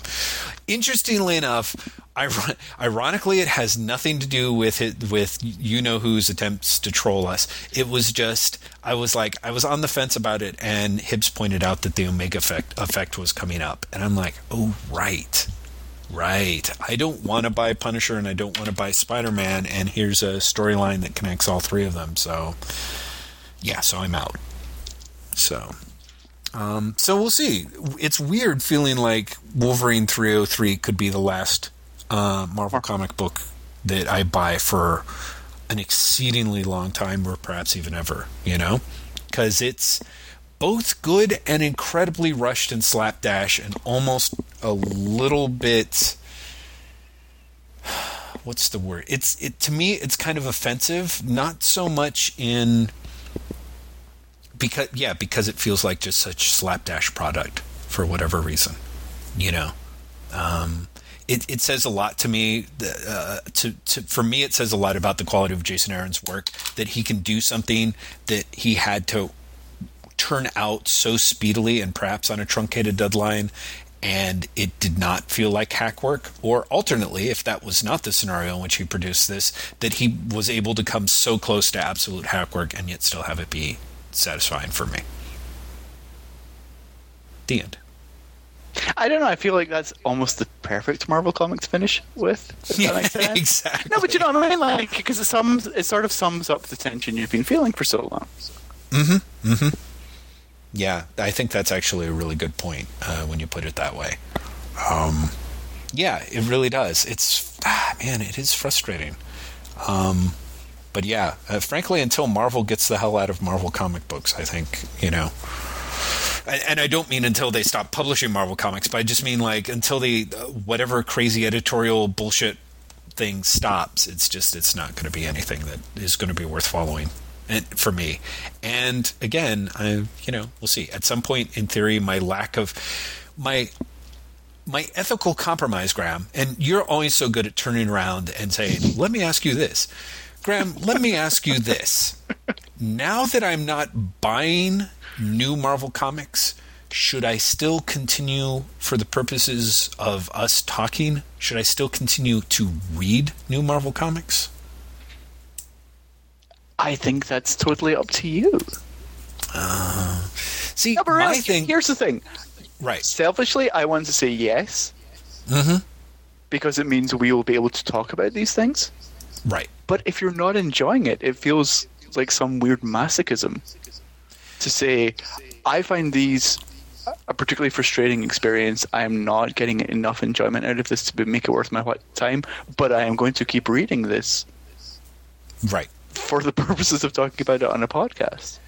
See, to me, that is actually the only way in which I feel that it's ethical enough for me to continue to do so. I don't know. That's going to sound weird. No, Actually... but what I guess my response to that is, why else would you need a reason to do so? Because if you're absolved of that responsibility, surely you just no longer read them. Are you trying to say you're looking for an excuse to continue reading them? Well, this is my thing. I don't feel like I do. I think I would be pretty happy to not read. If we weren't podcasting, I would be pretty happy to not read Marvel Comics. I'd just be like, okay, I quit. Because I do have a very passive access to some of them via, our buddy the internet. I'm kind of like, well, or I could continue to read these. But of course, to me, the idea of boycotting a company and still continuing to use its products... Yeah, you're not boycotting them then. Yeah, exactly. You're just kind of robbing from them at that point. The idea that part of the reason that a boycott actually has power is the idea that you're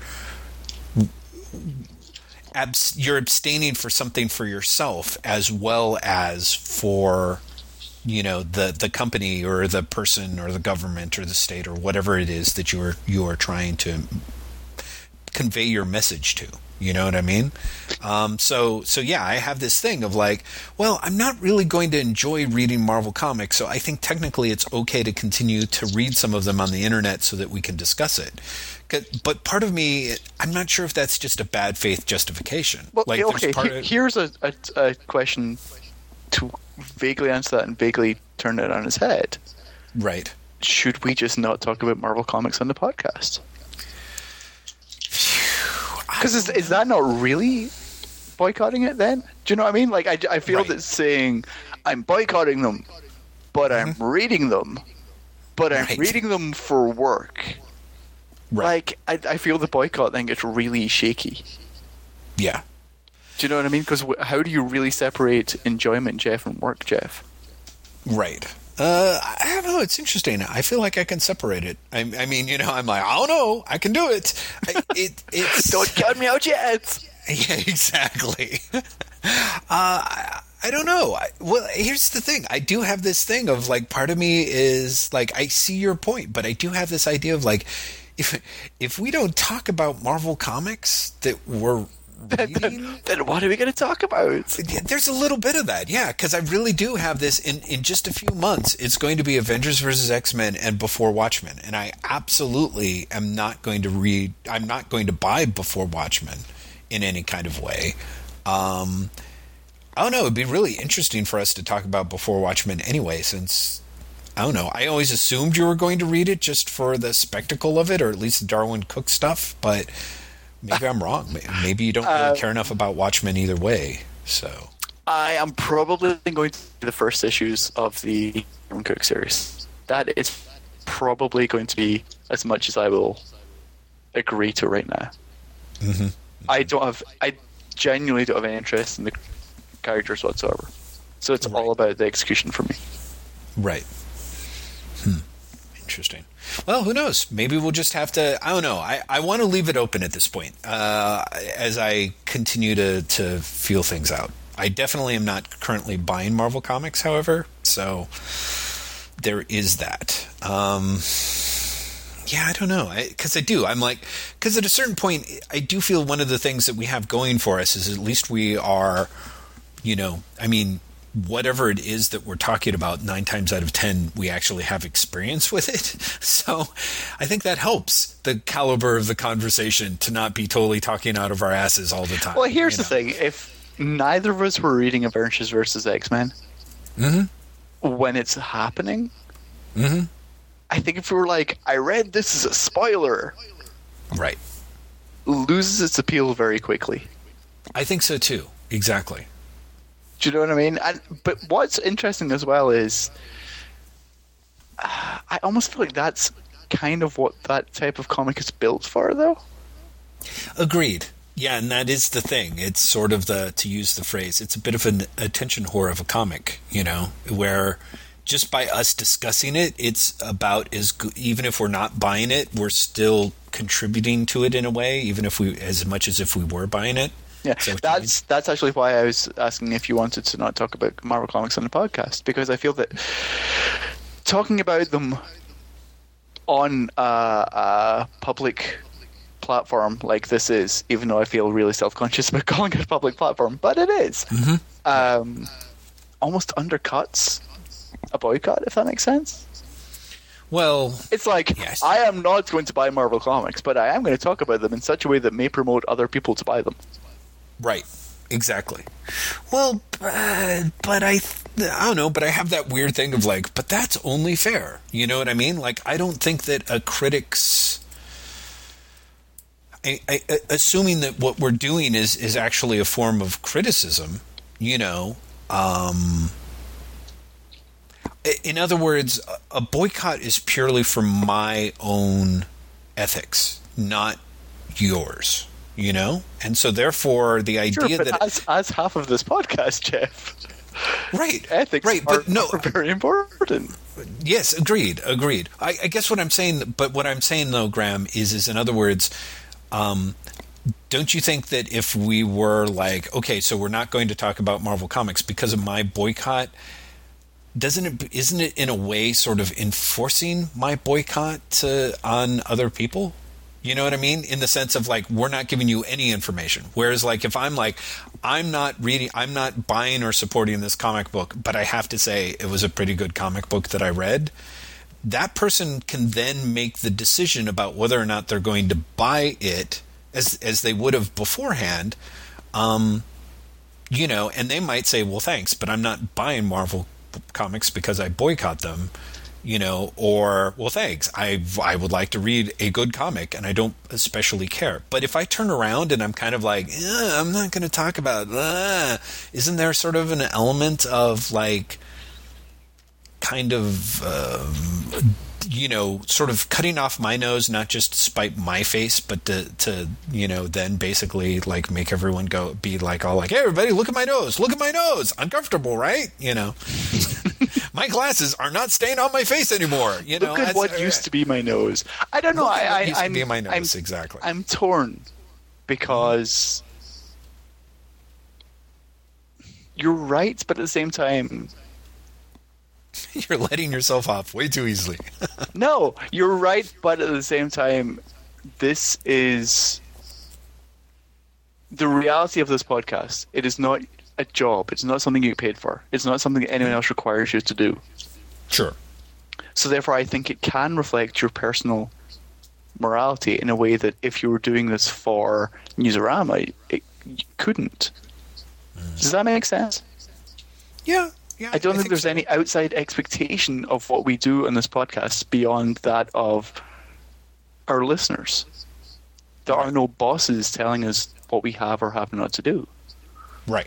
Therefore, I think it's okay to reflect your personal morality and boycotts or not boycotts or whatever in a way that it wouldn't be if you were doing this for a living.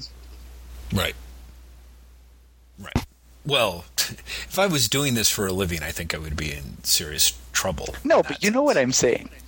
Yeah. No, I do. I'm still kind of like, yeah, but I don't know. Let's take it under advisement and return to this. Perhaps this is the new phase 2 of Jeff's prevarication. Now that Jeff is no longer bopping back and forth about flip-flopping about whether or not to read, whether or not to buy Marvel comics. Yeah, exactly. Once you're going to read them. Yeah, the buying's done with. For God, I can't really. I do have that weird moment of like, I have no idea how I'm going to go back, Graham. I can't. I don't think I'll ever go back. Why would you want to? Is the thing. Well, I don't know. That's a really good question. I mean, because, and it's a good question to ask once you've actually stopped. You know, because it's like I do have this moment of like, I don't know. Like all of a sudden, I have this weird thing of like, even when I was quitting, I'm like, I'll be back. Because the times back in the 90s where I stopped buying DC or Marvel, it was incredibly organic. It was like, I'm not especially interested in what Marvel is doing. I will go buy some Vertigo books, you know? Yeah, but now... Is this not the same thing? I mean, what's to say that post-Avengers versus X-Men, you know, they bring on the world's greatest creative team. This is different. This is different because honestly, I thought the creative team on Daredevil was pretty good. I was quite enjoying Uncanny X-Force. Marvel's actually turning out books that I'm interested in. It's just they're either between the combination of the price points, the way that they are treating the readers, the way that they're treating their fellow creators, the way they've treated the creators in the past, and the way that they're treating the direct marketplace overall. I don't want to support it, and that is so different from in the 90s. I guess I'm not feeling what they're publishing.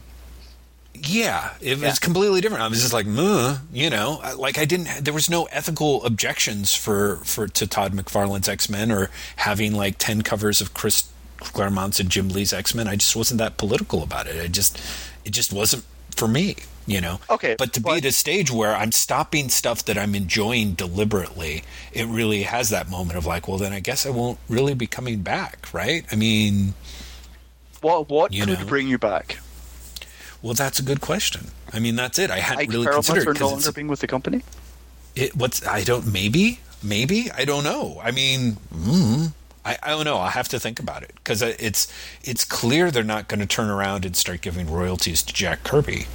You know, if they did that, that would be kind of huge for me, I suppose. But yeah, if Perlmutter left the company, they started treating their employees better, and they stopped. I don't know. It's tough because they're still sort of shitting on the direct market and the fans in a way that I find kind of ugsome.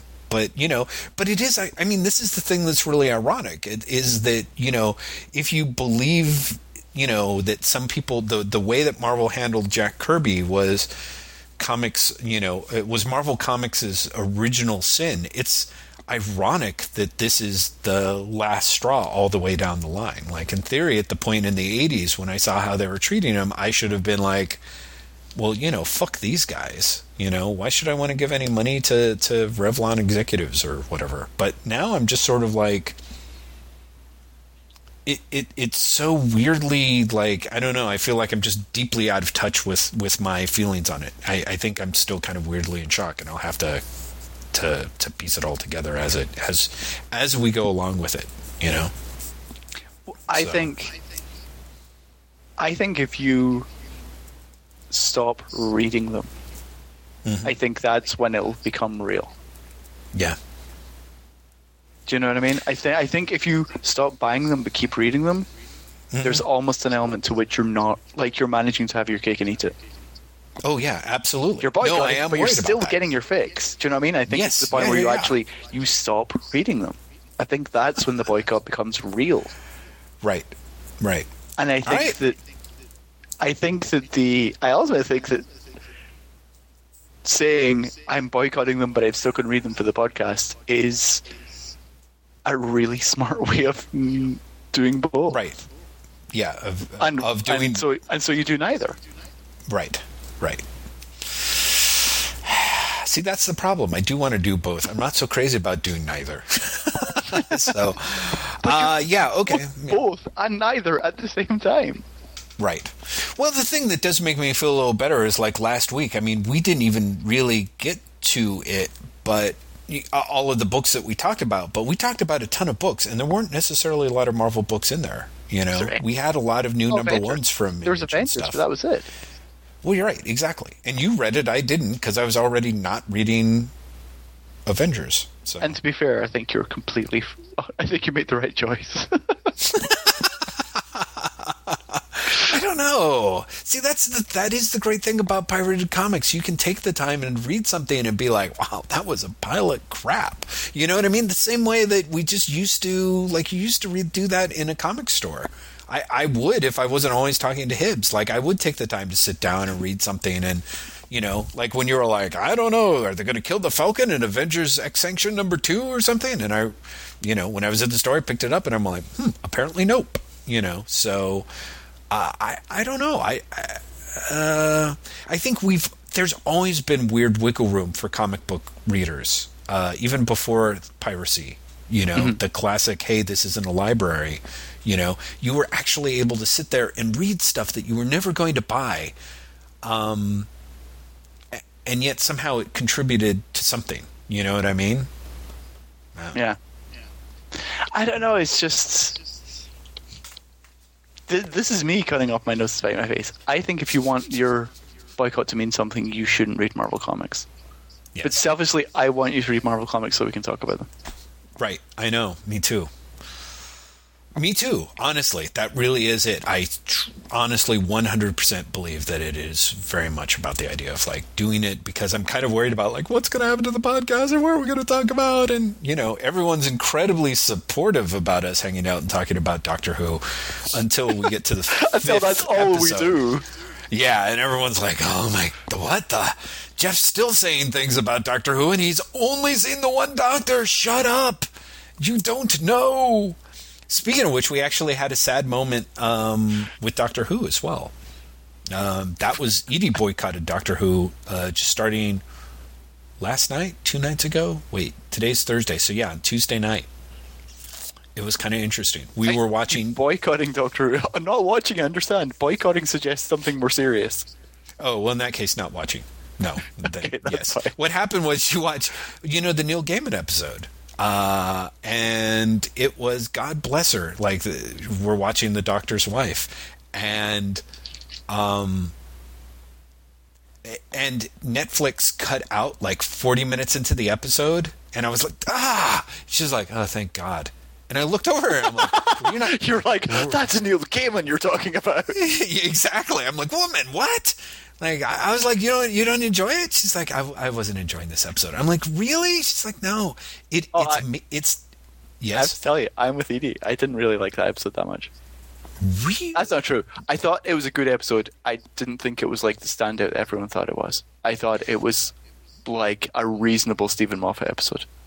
Yeah, exactly. Well, here's the thing. I personally think that it was going to be as close as we were going to come to.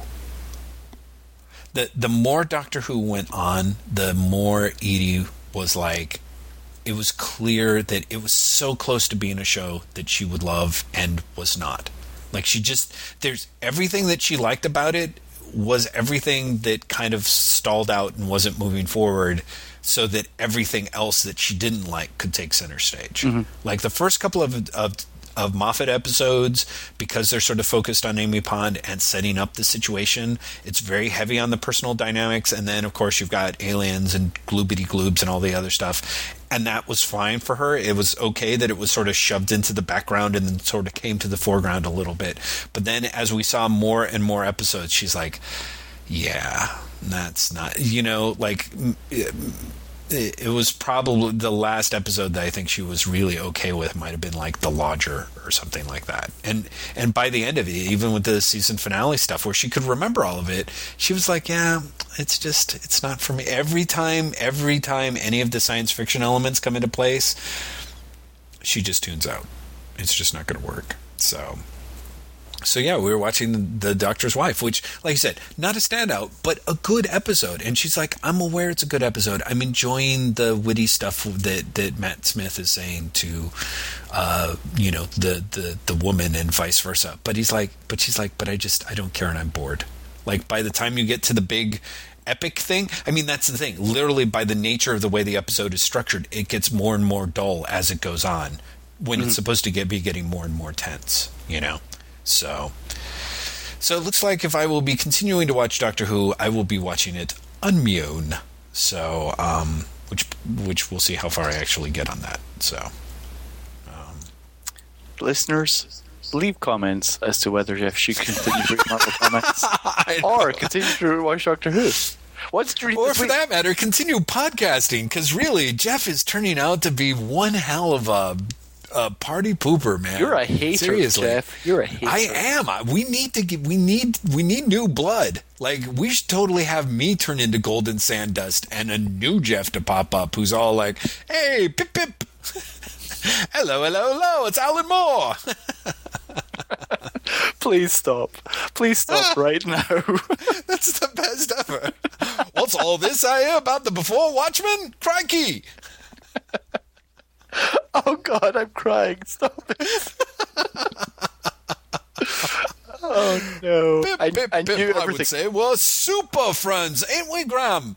Everything was going downhill as soon as I mentioned pistachios. Damn it. It's true. It threw us all off. Our rhythm has been totally off. Because we only have about... It's got like 10 minutes left. Yeah, to talk about... And we've only talked about Wolverine and Justice League 7. So, what do you think about Dominique Laveau, Voodoo Child? I thought that was a great comic I read 10 years ago, 5 years ago, any point during Vertigo's history, done really badly.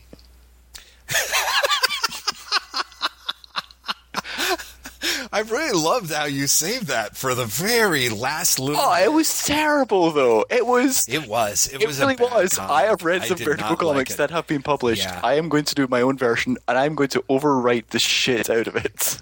Yeah, it's true. They really did. That. It actually reminded... It was closer to Spider-Man #1 by Todd McFarlane than I think that it would be willing to admit. So old jazz man in front, worn and brown like old leather, raised horn to sky, blew a dirge so sweet, so sad, sound like he was cutting words out the air. A tale of a great city gone bad, fighting to get back to good, and of the woman smack in the middle of it all. Great cities have laws fixed yet mutable. In New Orleans, the first of these is the color of death. That's appalling. That's terrible. And also, I wasn't even putting the emphasis on the words that she has bolded. So, jazz band in front, worn and brown like old leather. I mean, it's honestly like someone showed her a comic and she was like, "Oh, so I'm supposed to write random words in bold? I can do that." I actually kind of like that first caption. It all goes downhill there. But actually, if that was your high point, then I dread to think we think of the rest of it. Well, I'm saying, sound like he was cutting words out the air. I like that part. The rest of it, though, I did not like. When nobody could hear that old jazz man blow his sad, sweet dirge about this great city, about this woman at its center anymore. Anybody with a lick of sense knows better, though. The story never ends. Beat of the city or the woman in the middle of it all. Just like that New Orleans jazz, that Storyville jazz, Survivor's tune that keeps on playing deep into the night. Man, you have done a perfect recreation of the spoken word poetry event that I have a sneaking suspicion this person cut their teeth on. And yet, saying you honestly expect it ends to be like, and now on NPR, I play coming up, Requiem.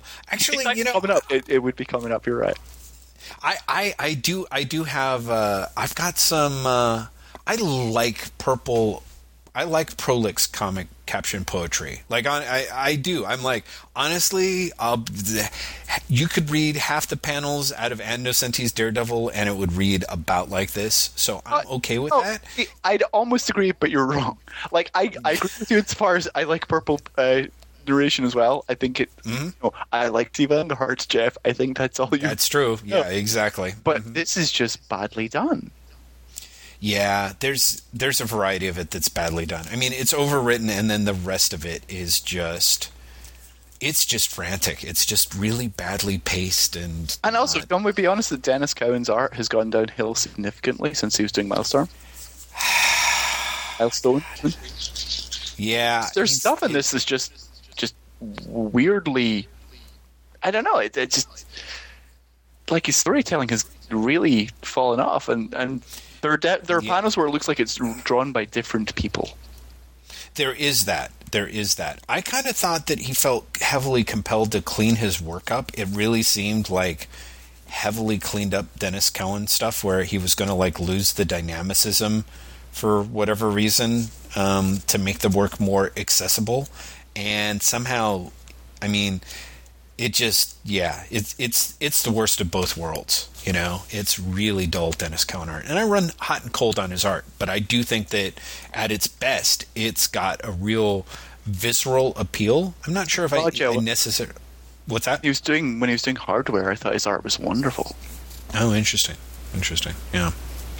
Yeah, no, I'm like, oh, The Question, or ooh, that 3-parter in Detective Comics, or, you know, just all when that stuff just had kind of like just a real vibrancy to it. And even later when he came back to do that fight comic for Brian Wood for Vertigo or whatever. Oh, yeah. Yeah, what was that, Fight for Tomorrow? Yeah, I think so. Good call, man. Yeah, kind of a bummer. I was like, I bought it, and then I was like, oh. As it sure does. I'm like, wow, I really think that there's a good chance I'll be coming back for Saucer Country #2 now. You know, like it's definitely a Vertigo book that makes the other Vertigo books look much better by comparison. But doesn't it also really depress you that, I don't know, there's something about Voodoo Child that really depressed me about Vertigo? Oh, no, just actually kind of the opposite. Voodoo Child, actually, I took it as a good sign about Vertigo, frankly. You know, why? Because they still had enough, I don't know, money to burn that they could put out a shitty comic and fly blind. You know what I mean? Like it. See, I didn't even take it as a money to burn. I took it as, this is what they think is what people want. Oh dear. Well, but they've got a bunch of other things too. I think what they're very much committed to, and I could be wrong, is particularly after the success of something like Sentences, that it was an effort to develop, you know, a quote unquote African American book. I kind of appreciate the fact that they, as far as I can tell, they went to great lengths to make sure that it was like a multicultural book in a way. I mean, unfortunately, it always goes too far in the wrong direction. It's like, and voodoo and New Orleans and all the subjects, both of which I love dearly, but then you mush it into this book, and it's just like, you know. Yeah, as we said, when the first line of the book is Trim, New Orleans, you're like, oh. Yeah, exactly. I was just like, no, damn it. So, but in that sense, I'm glad that the book's out there. I'm glad that they are giving it a shot, because to me, it's like, I don't know, there's just not. I guess I have to leave it at that, for reasons that are all completely self-apparent. I'm glad that for whatever reason they decided it was important enough to give this book a shot. I'm kind of bummed that however it got put together or what went wrong with it wasn't fixed, so what you get is a big hand of sad that probably will not be especially successful, and it'll be a long time before there's another shot at the ring. But, you know, I kind of appreciate that there was a shot at it, you know. Yeah, I mean, as we said, I think this book potentially poisons this market for Vertigo for a while, because I don't think it's going to be a hit, and I think they are going to be like, well, you know, this didn't work. Our terrible Vertigo crime books about the urban subculture didn't work.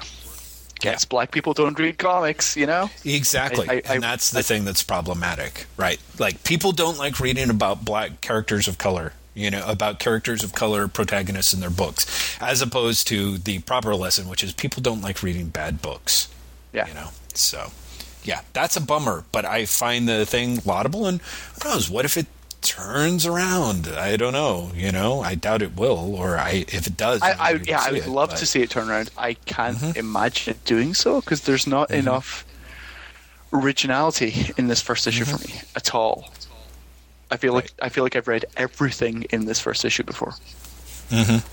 And so there's nothing that makes me think, they've got some good ideas, but the execution's terrible, or, I've seen all these ideas before, but it reads great. Instead, I'm kind of like, it's old ideas done badly.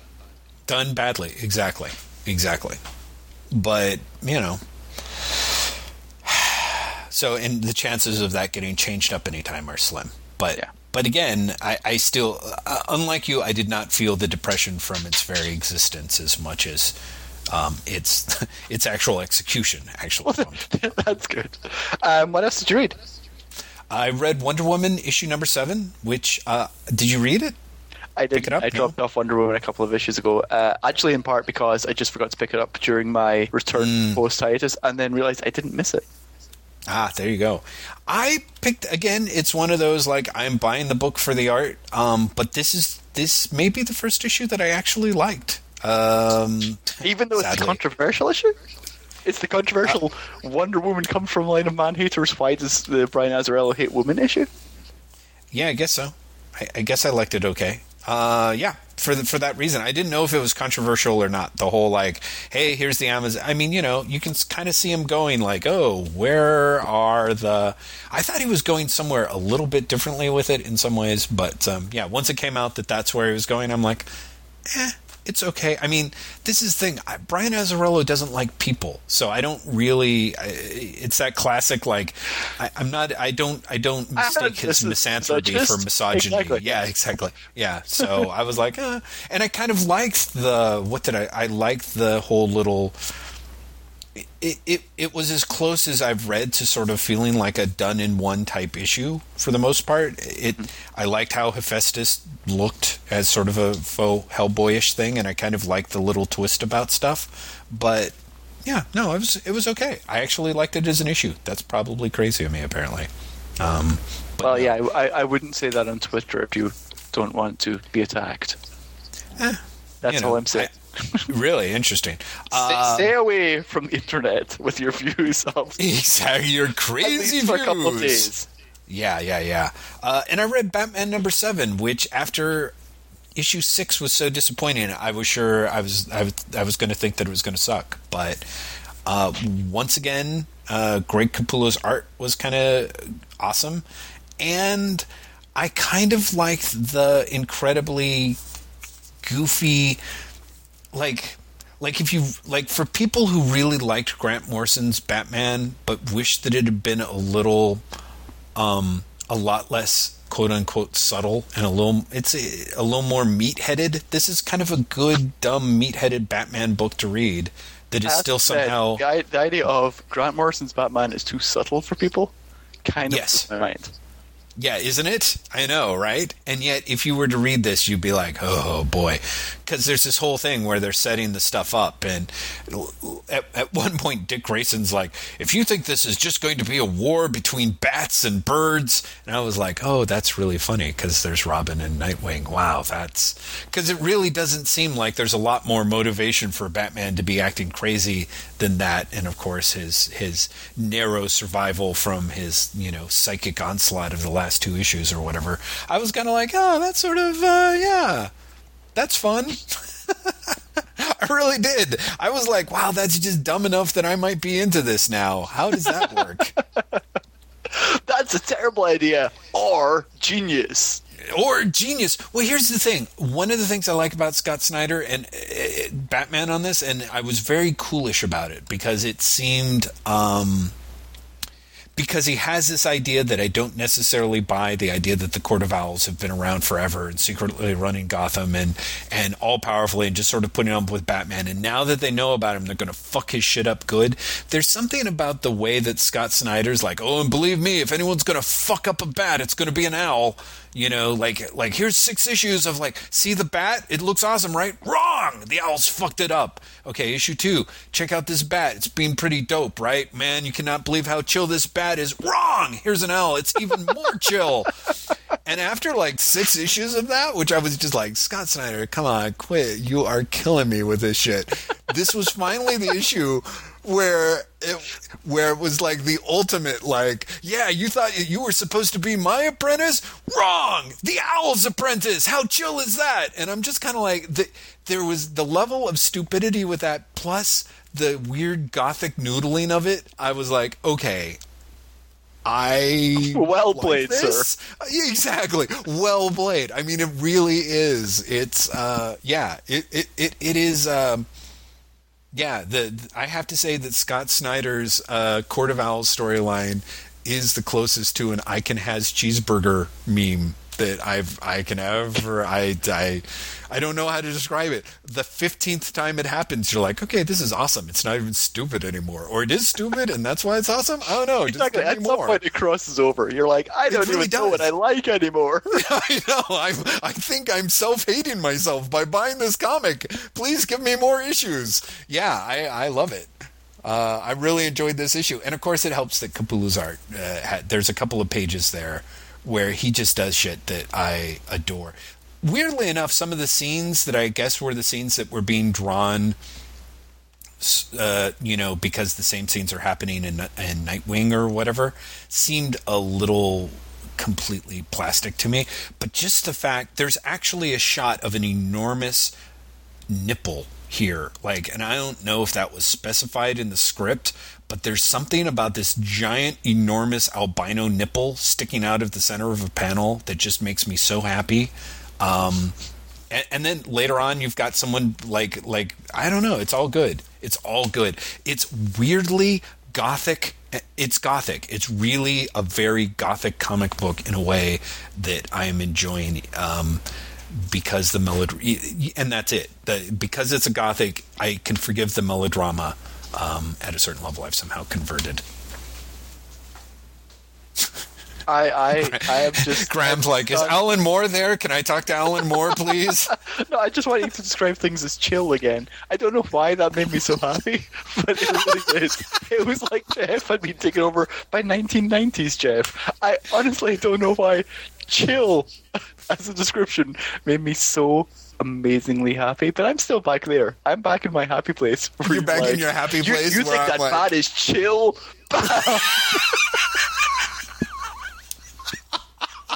This podcast may never get better for me than that moment. Well, I'm glad. A little on the mortified side, but also in other news, I bought Prophet issue 23 and thought it was fantastic. Have no idea how they're going to do an issue 24. And I bought Hunt. Wait, what do you mean? What do you mean you have no idea how they're going to do an issue 24? Did you read issue 23? No. You did not, right? No. The ending of issue 23 wraps up the opening arc and does it in such a way that I'm like, whoa, but where are we going to... it felt like an ending in a weird sort of understated sort of... What's the word? Emotionally understated, heavy metalish kind of way. And I was like, that kind of has a weird oomph to it. But it's not like the final, it doesn't kill him or anything, right? No, it doesn't. It doesn't kill him, but it achieves his mission in a way that I was like, so what next? And the only way that you can go, I assume there's going to go what next is he's going to have, he's either going to completely change up his storyline, basically. But and it's probably not going to give him any pause for it. But everything from the first issue of Prophet that he lays out the mysterious things of what's going on and what's happening in his quest, as far as I can tell, all of that gets resolved. There's literally no more questions for the book to answer, in a way. And so part of me is like, they're going to start this completely cold next issue? Yeah, exactly. I really don't know. And I have a lot of faith in Graham. I really do. To be able to do that. In fact, I kind of wish that we hadn't, spent forever, with my ethical jibbity jab, because I read both Brandon Graham's Pillow Fight this week, now that I was thinking of it, and thanks to the $2.99 sale at Dark Horse Digital for the Dark Horse Presents issues, I read Brandon Graham's The Voice from Dark Horse Presents, and I thought it would be this would be a great way to talk about Graham now that I've read a huge chunk of his stuff quote unquote huge. I've read stuff out complete works outside of his King Sidioverse and kind of talk about who he is and what he's doing, I guess. Mm-hmm. But maybe it looks next week, Jeff. Maybe next week. Yeah, I guess so. So, what else have you read? Did you? No, I told you. I've read very little new stuff. I read Voodoo Childs, I read Extinction, and I read Justice League. Oh, and that's right. You talked about those. I have been reading. I've been reading old stuff, as is my wont. As is yours and your magical Portland library. Now, let me ask, because this only occurred to me now. When you say that you check something out of the Portland Library, is that code for you, like, torrenting it on the internet? Yeah, there is no Portland Library. Didn't you know that? That would make a lot more sense. It would make a lot more sense than the things you're describing, Graham. I have to say, somewhere the rest of it doesn't add the up. library is really upset. They're like, no, we are real. We are. we are. Just show up in our... Oh, hold on. Wait. We don't seem to have a corporeal presence. We'll be back. Hold on. What are we talking about? So yeah, this is what I currently have at library. I have West Coast Adventures: Sins of the Past, the second Steve Englehart collection. You bastard. Chaos War by Greg Pak, Fred Van Lente, and Koi Pham. New X-Men Ultimate Collection, Book 3, the last third of the Grant Morrison run. Astonishing X-Men, the Daniel Way run. Ooh. Because I am... Daniel Way was on Astonishing X-Men? Yeah, for like 4 issues. And Transformers, the IDW collection, Volume 5. Which is the All Hail Megatron, what if Megatron beat the Autobots and sent them off Earth storyline, which is... nowhere near as good as I wanted it to be. Ah, yes. Yeah, it makes Simon Furman look subtle, which is a problem. Astonishing X-Men was kind of... Astonishing, I was going to say it's kind of terrible, but that's not true. Astonishing X-Men would have been fine if Daniel Way had been on the book for a while, and it was like an arc in the middle of something.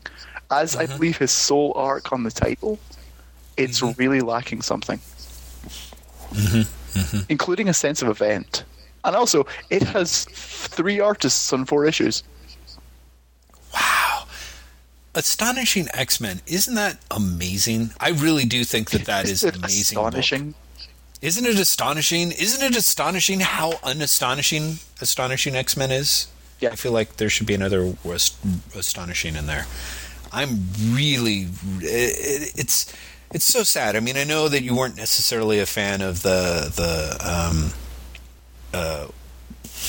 it's coming to me, Cassidy, stuff. But because I was like, who's that artist? Damn it, he's still around in comics, isn't he? No, haven't seen him in a while. He's not.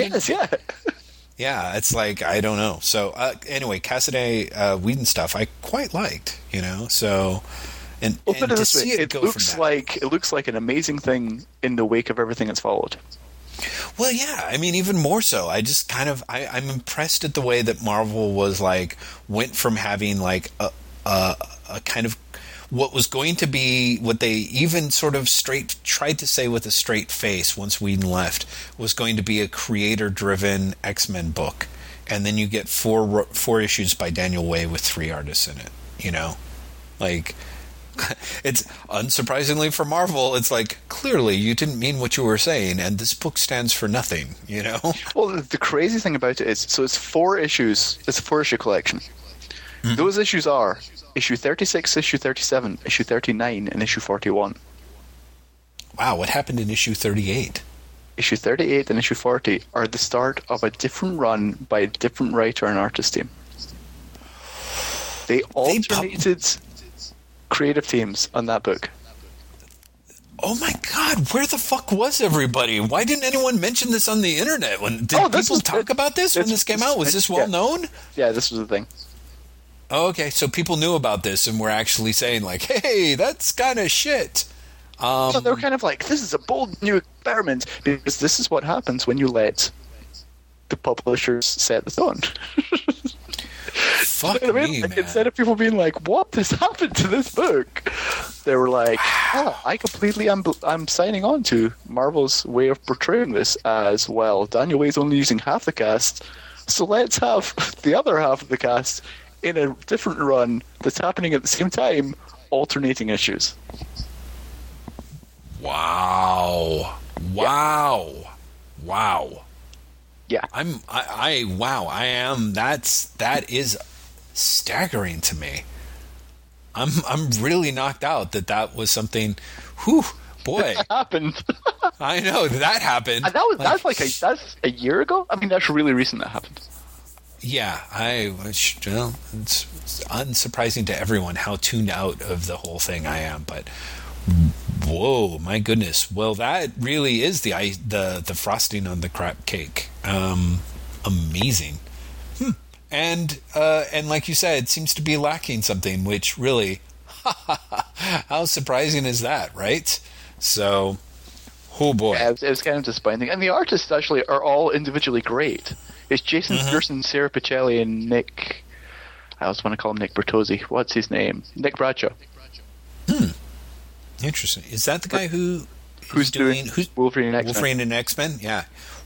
Man, his work is beautiful. God. I read some issue that was is it the most recent issue of Wolverine versus X-Men? Wolverine versus X-Men. Wolverine and the X-Men. What's the one that's the wrap-up of the... they need money and that's the most recent issue. Yeah. Kitty pregnancy issue thing. 9. Yeah. Man, what a good book that was. I was like, I read that. That was one that I read in the store. And I'm like, man, this is really good. Wow, the art is great on this. Jason Aaron's storytelling, like I'm really invested in these characters. I really feel for the nerdy brood kid. It's good stuff. Too bad I ain't buying it. But how's that feel? I'm trying this on for size. I'm like, yeah, that felt really weirdly smug. I'm really going to have to work on this crap. It's going to be tough. Anyway, yeah, so good artists overall, but I can see where that would just it just does not work. Yeah.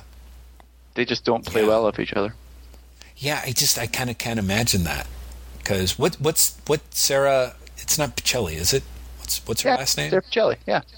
Really? Now let me ask you, who is Witchblade? What? Who's the Witchblade secret identity? Isn't that Sarah Pichelli, the cop? Oh, I'm so glad you made that make sense, because when you first said it, I was like, what do you mean who is Witchblade? Are you having an episode? Sarah Pizzini. Sarah what? Pizzini. Oh, Pizzini. Okay, so the Sarah Pizzini and Sarah Pichelli. Every time someone said Sarah Pichelli, I'm like, okay, my brain is gone. I'm sure that's Witchblade. Okay, problem solved. Almost. It's almost Witchblade.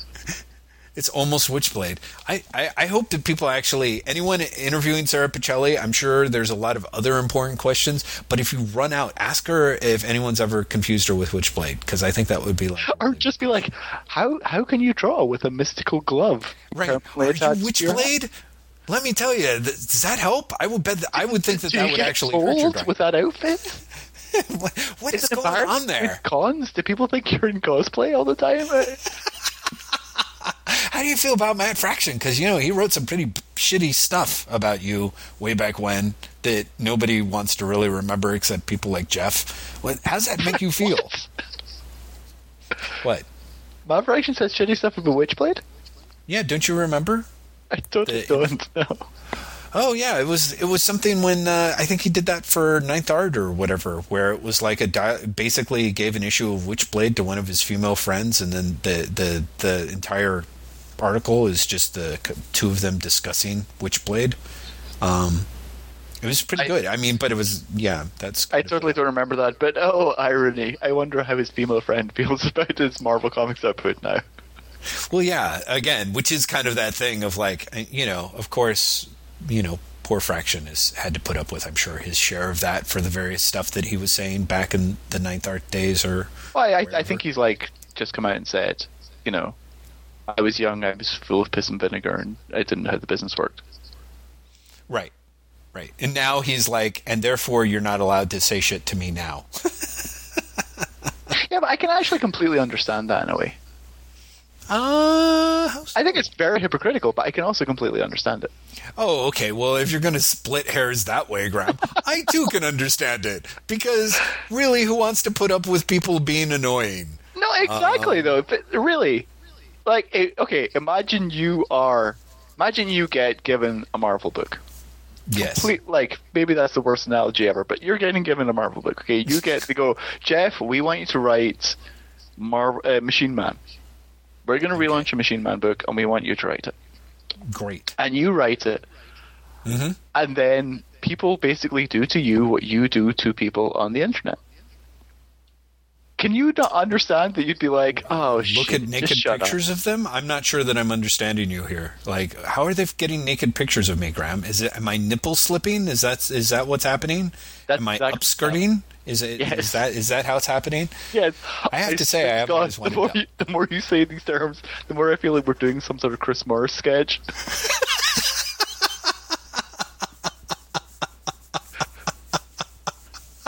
Okay, so let's say that I've started writing Machine Man and begun my process as a comic writer transvestite who's very fond of showing off my nipples and climbing out of SUVs with a skirt on. And I would get upset at other people for basically looking at pictures of me. That's exactly what I'm saying. Okay, I gotta admit, I'm having a tough time connecting this up to what I was saying as seriously as I was meaning it. No. Okay, just to be a jerk. Yeah. Now, in the interest of backing it up, I could see where maybe I would be aggrieved, but let's put it this: I think that I would suffer a lot of anguish. I think if I was suddenly writing Machine Man and people are like, Jeff, how would you feel considering we have at this point over 7,800 hours of you talking about how badly Marvel's treating Jack Kirby, and here you are writing a Kirby creation. Sure, and that is true. Fraction doesn't. What's that? I think your Fraction doesn't. No. One of the reasons he doesn't want people to do to him what he did to other people is because he is already doing that to himself. Yeah, well, yes, but and that's my thing is that there's this weird. Again, it gets back to his, anyone who tries to say shit about me, I guarantee you, I'm my own worst critic, and I've beaten you to the punch. And to me, it's like, well, don't be selfish with all that self-loathing. Spread it around. You know what I mean? Like, I'm kind of like... No, but I'm not saying that he's right or he can say that, but I can completely understand the urge to say it. Yes, I think that once you split that hair that way, I'm like, I too can understand that. Surprisingly enough, when you're hypocritical, you don't like people calling you on it. It is annoying. I give up. Okay. I'm still not seeing if there's a point beyond that. I'm not getting it because that's what you're saying, right? No, that's pretty much what I'm saying. Okay, well then there we go. Okay, well I have to say, Graham, you're absolutely right. Okay? Oh man, ground given.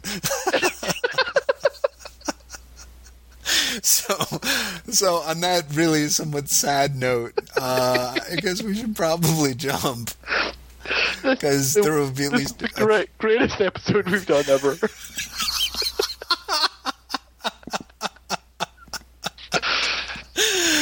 Yes. So I have to tell you my funny story before we jump. Okay, for the listeners, or yes, listeners included? No, for the on mic. Okay, great. While when we started this podcast, I was, as I told you, shelling pistachios. I really wasn't joking. That honestly was what I was saying. I had to do it for a dinner we're making. Yes. It was a pistachio that was just not willing to be shelled. And so midway through this podcast, I was like, fuck it, I'm just going to get a pair of scissors and I'm going to cut it open. That didn't work. So I was like, I'm going to get this pair of scissors and I'm going to try and lever it open. Just a tiny little crack. Or I could cut my finger open. Midway through this podcast, I just sliced my finger open and have spent, at this point, maybe 40 minutes or so just holding it shut Oh my God, Graham, why didn't you tell me? I'm Mr. Like, wow, I'm being so clever. I'm keeping Graham pretty much dumbstruck with my sense of humor. No, Graham's just trying to avoid bleeding to death, everybody. Graham was bleeding out. It's not it's fine now, like it's actually stopped bleeding now. But there was like maybe 10 minutes where I was very quiet because I was like, holy shit, and sucking on my finger to make sure the blood didn't go everywhere. Oh my God.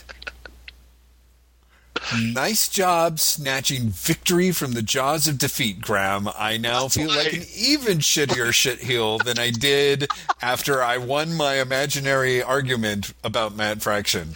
Wow. I think you're definitely right, because don't forget, at that point, it had stopped bleeding. you won that one fair and square.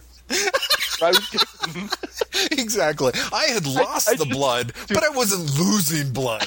So really, I just had to say that because I thought it was funny that we were both going to pieces, and I was like, I have to tell you how much more strange this episode has been than you knew. You were there, Jeff, but you didn't know everything that was going on. That's what I'm telling you. Man, thank you, M. Night Shyamalan. Okay, well, everybody, tune in next time when hopefully Graham will have called an ambulance by then, and we can talk as he's going to the hospital and not telling me. Now, what's going to happen is I'll be talking to you, and it'll just sound like I'm falling asleep because I'm preparing for surgery.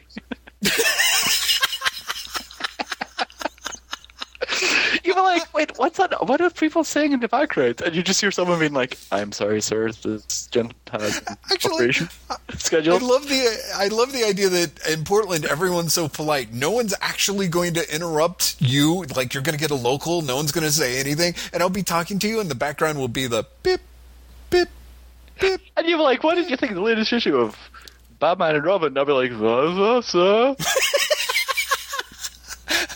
I thought it was pretty good, but hold on a second. Beep, beep, beep. And then they... Is that... Okay, where was I? I'm like, what's going on back there? I thought you were going to say I was died. I'll be like the ultimate Waywalk cliffhanger. That would be. Like, what did you think for Watchmen? Well, beep.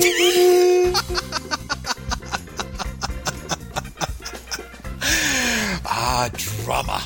All right. Yes, everybody. So... tune in next week. Hopefully there will be less trauma, and we'll talk to you then.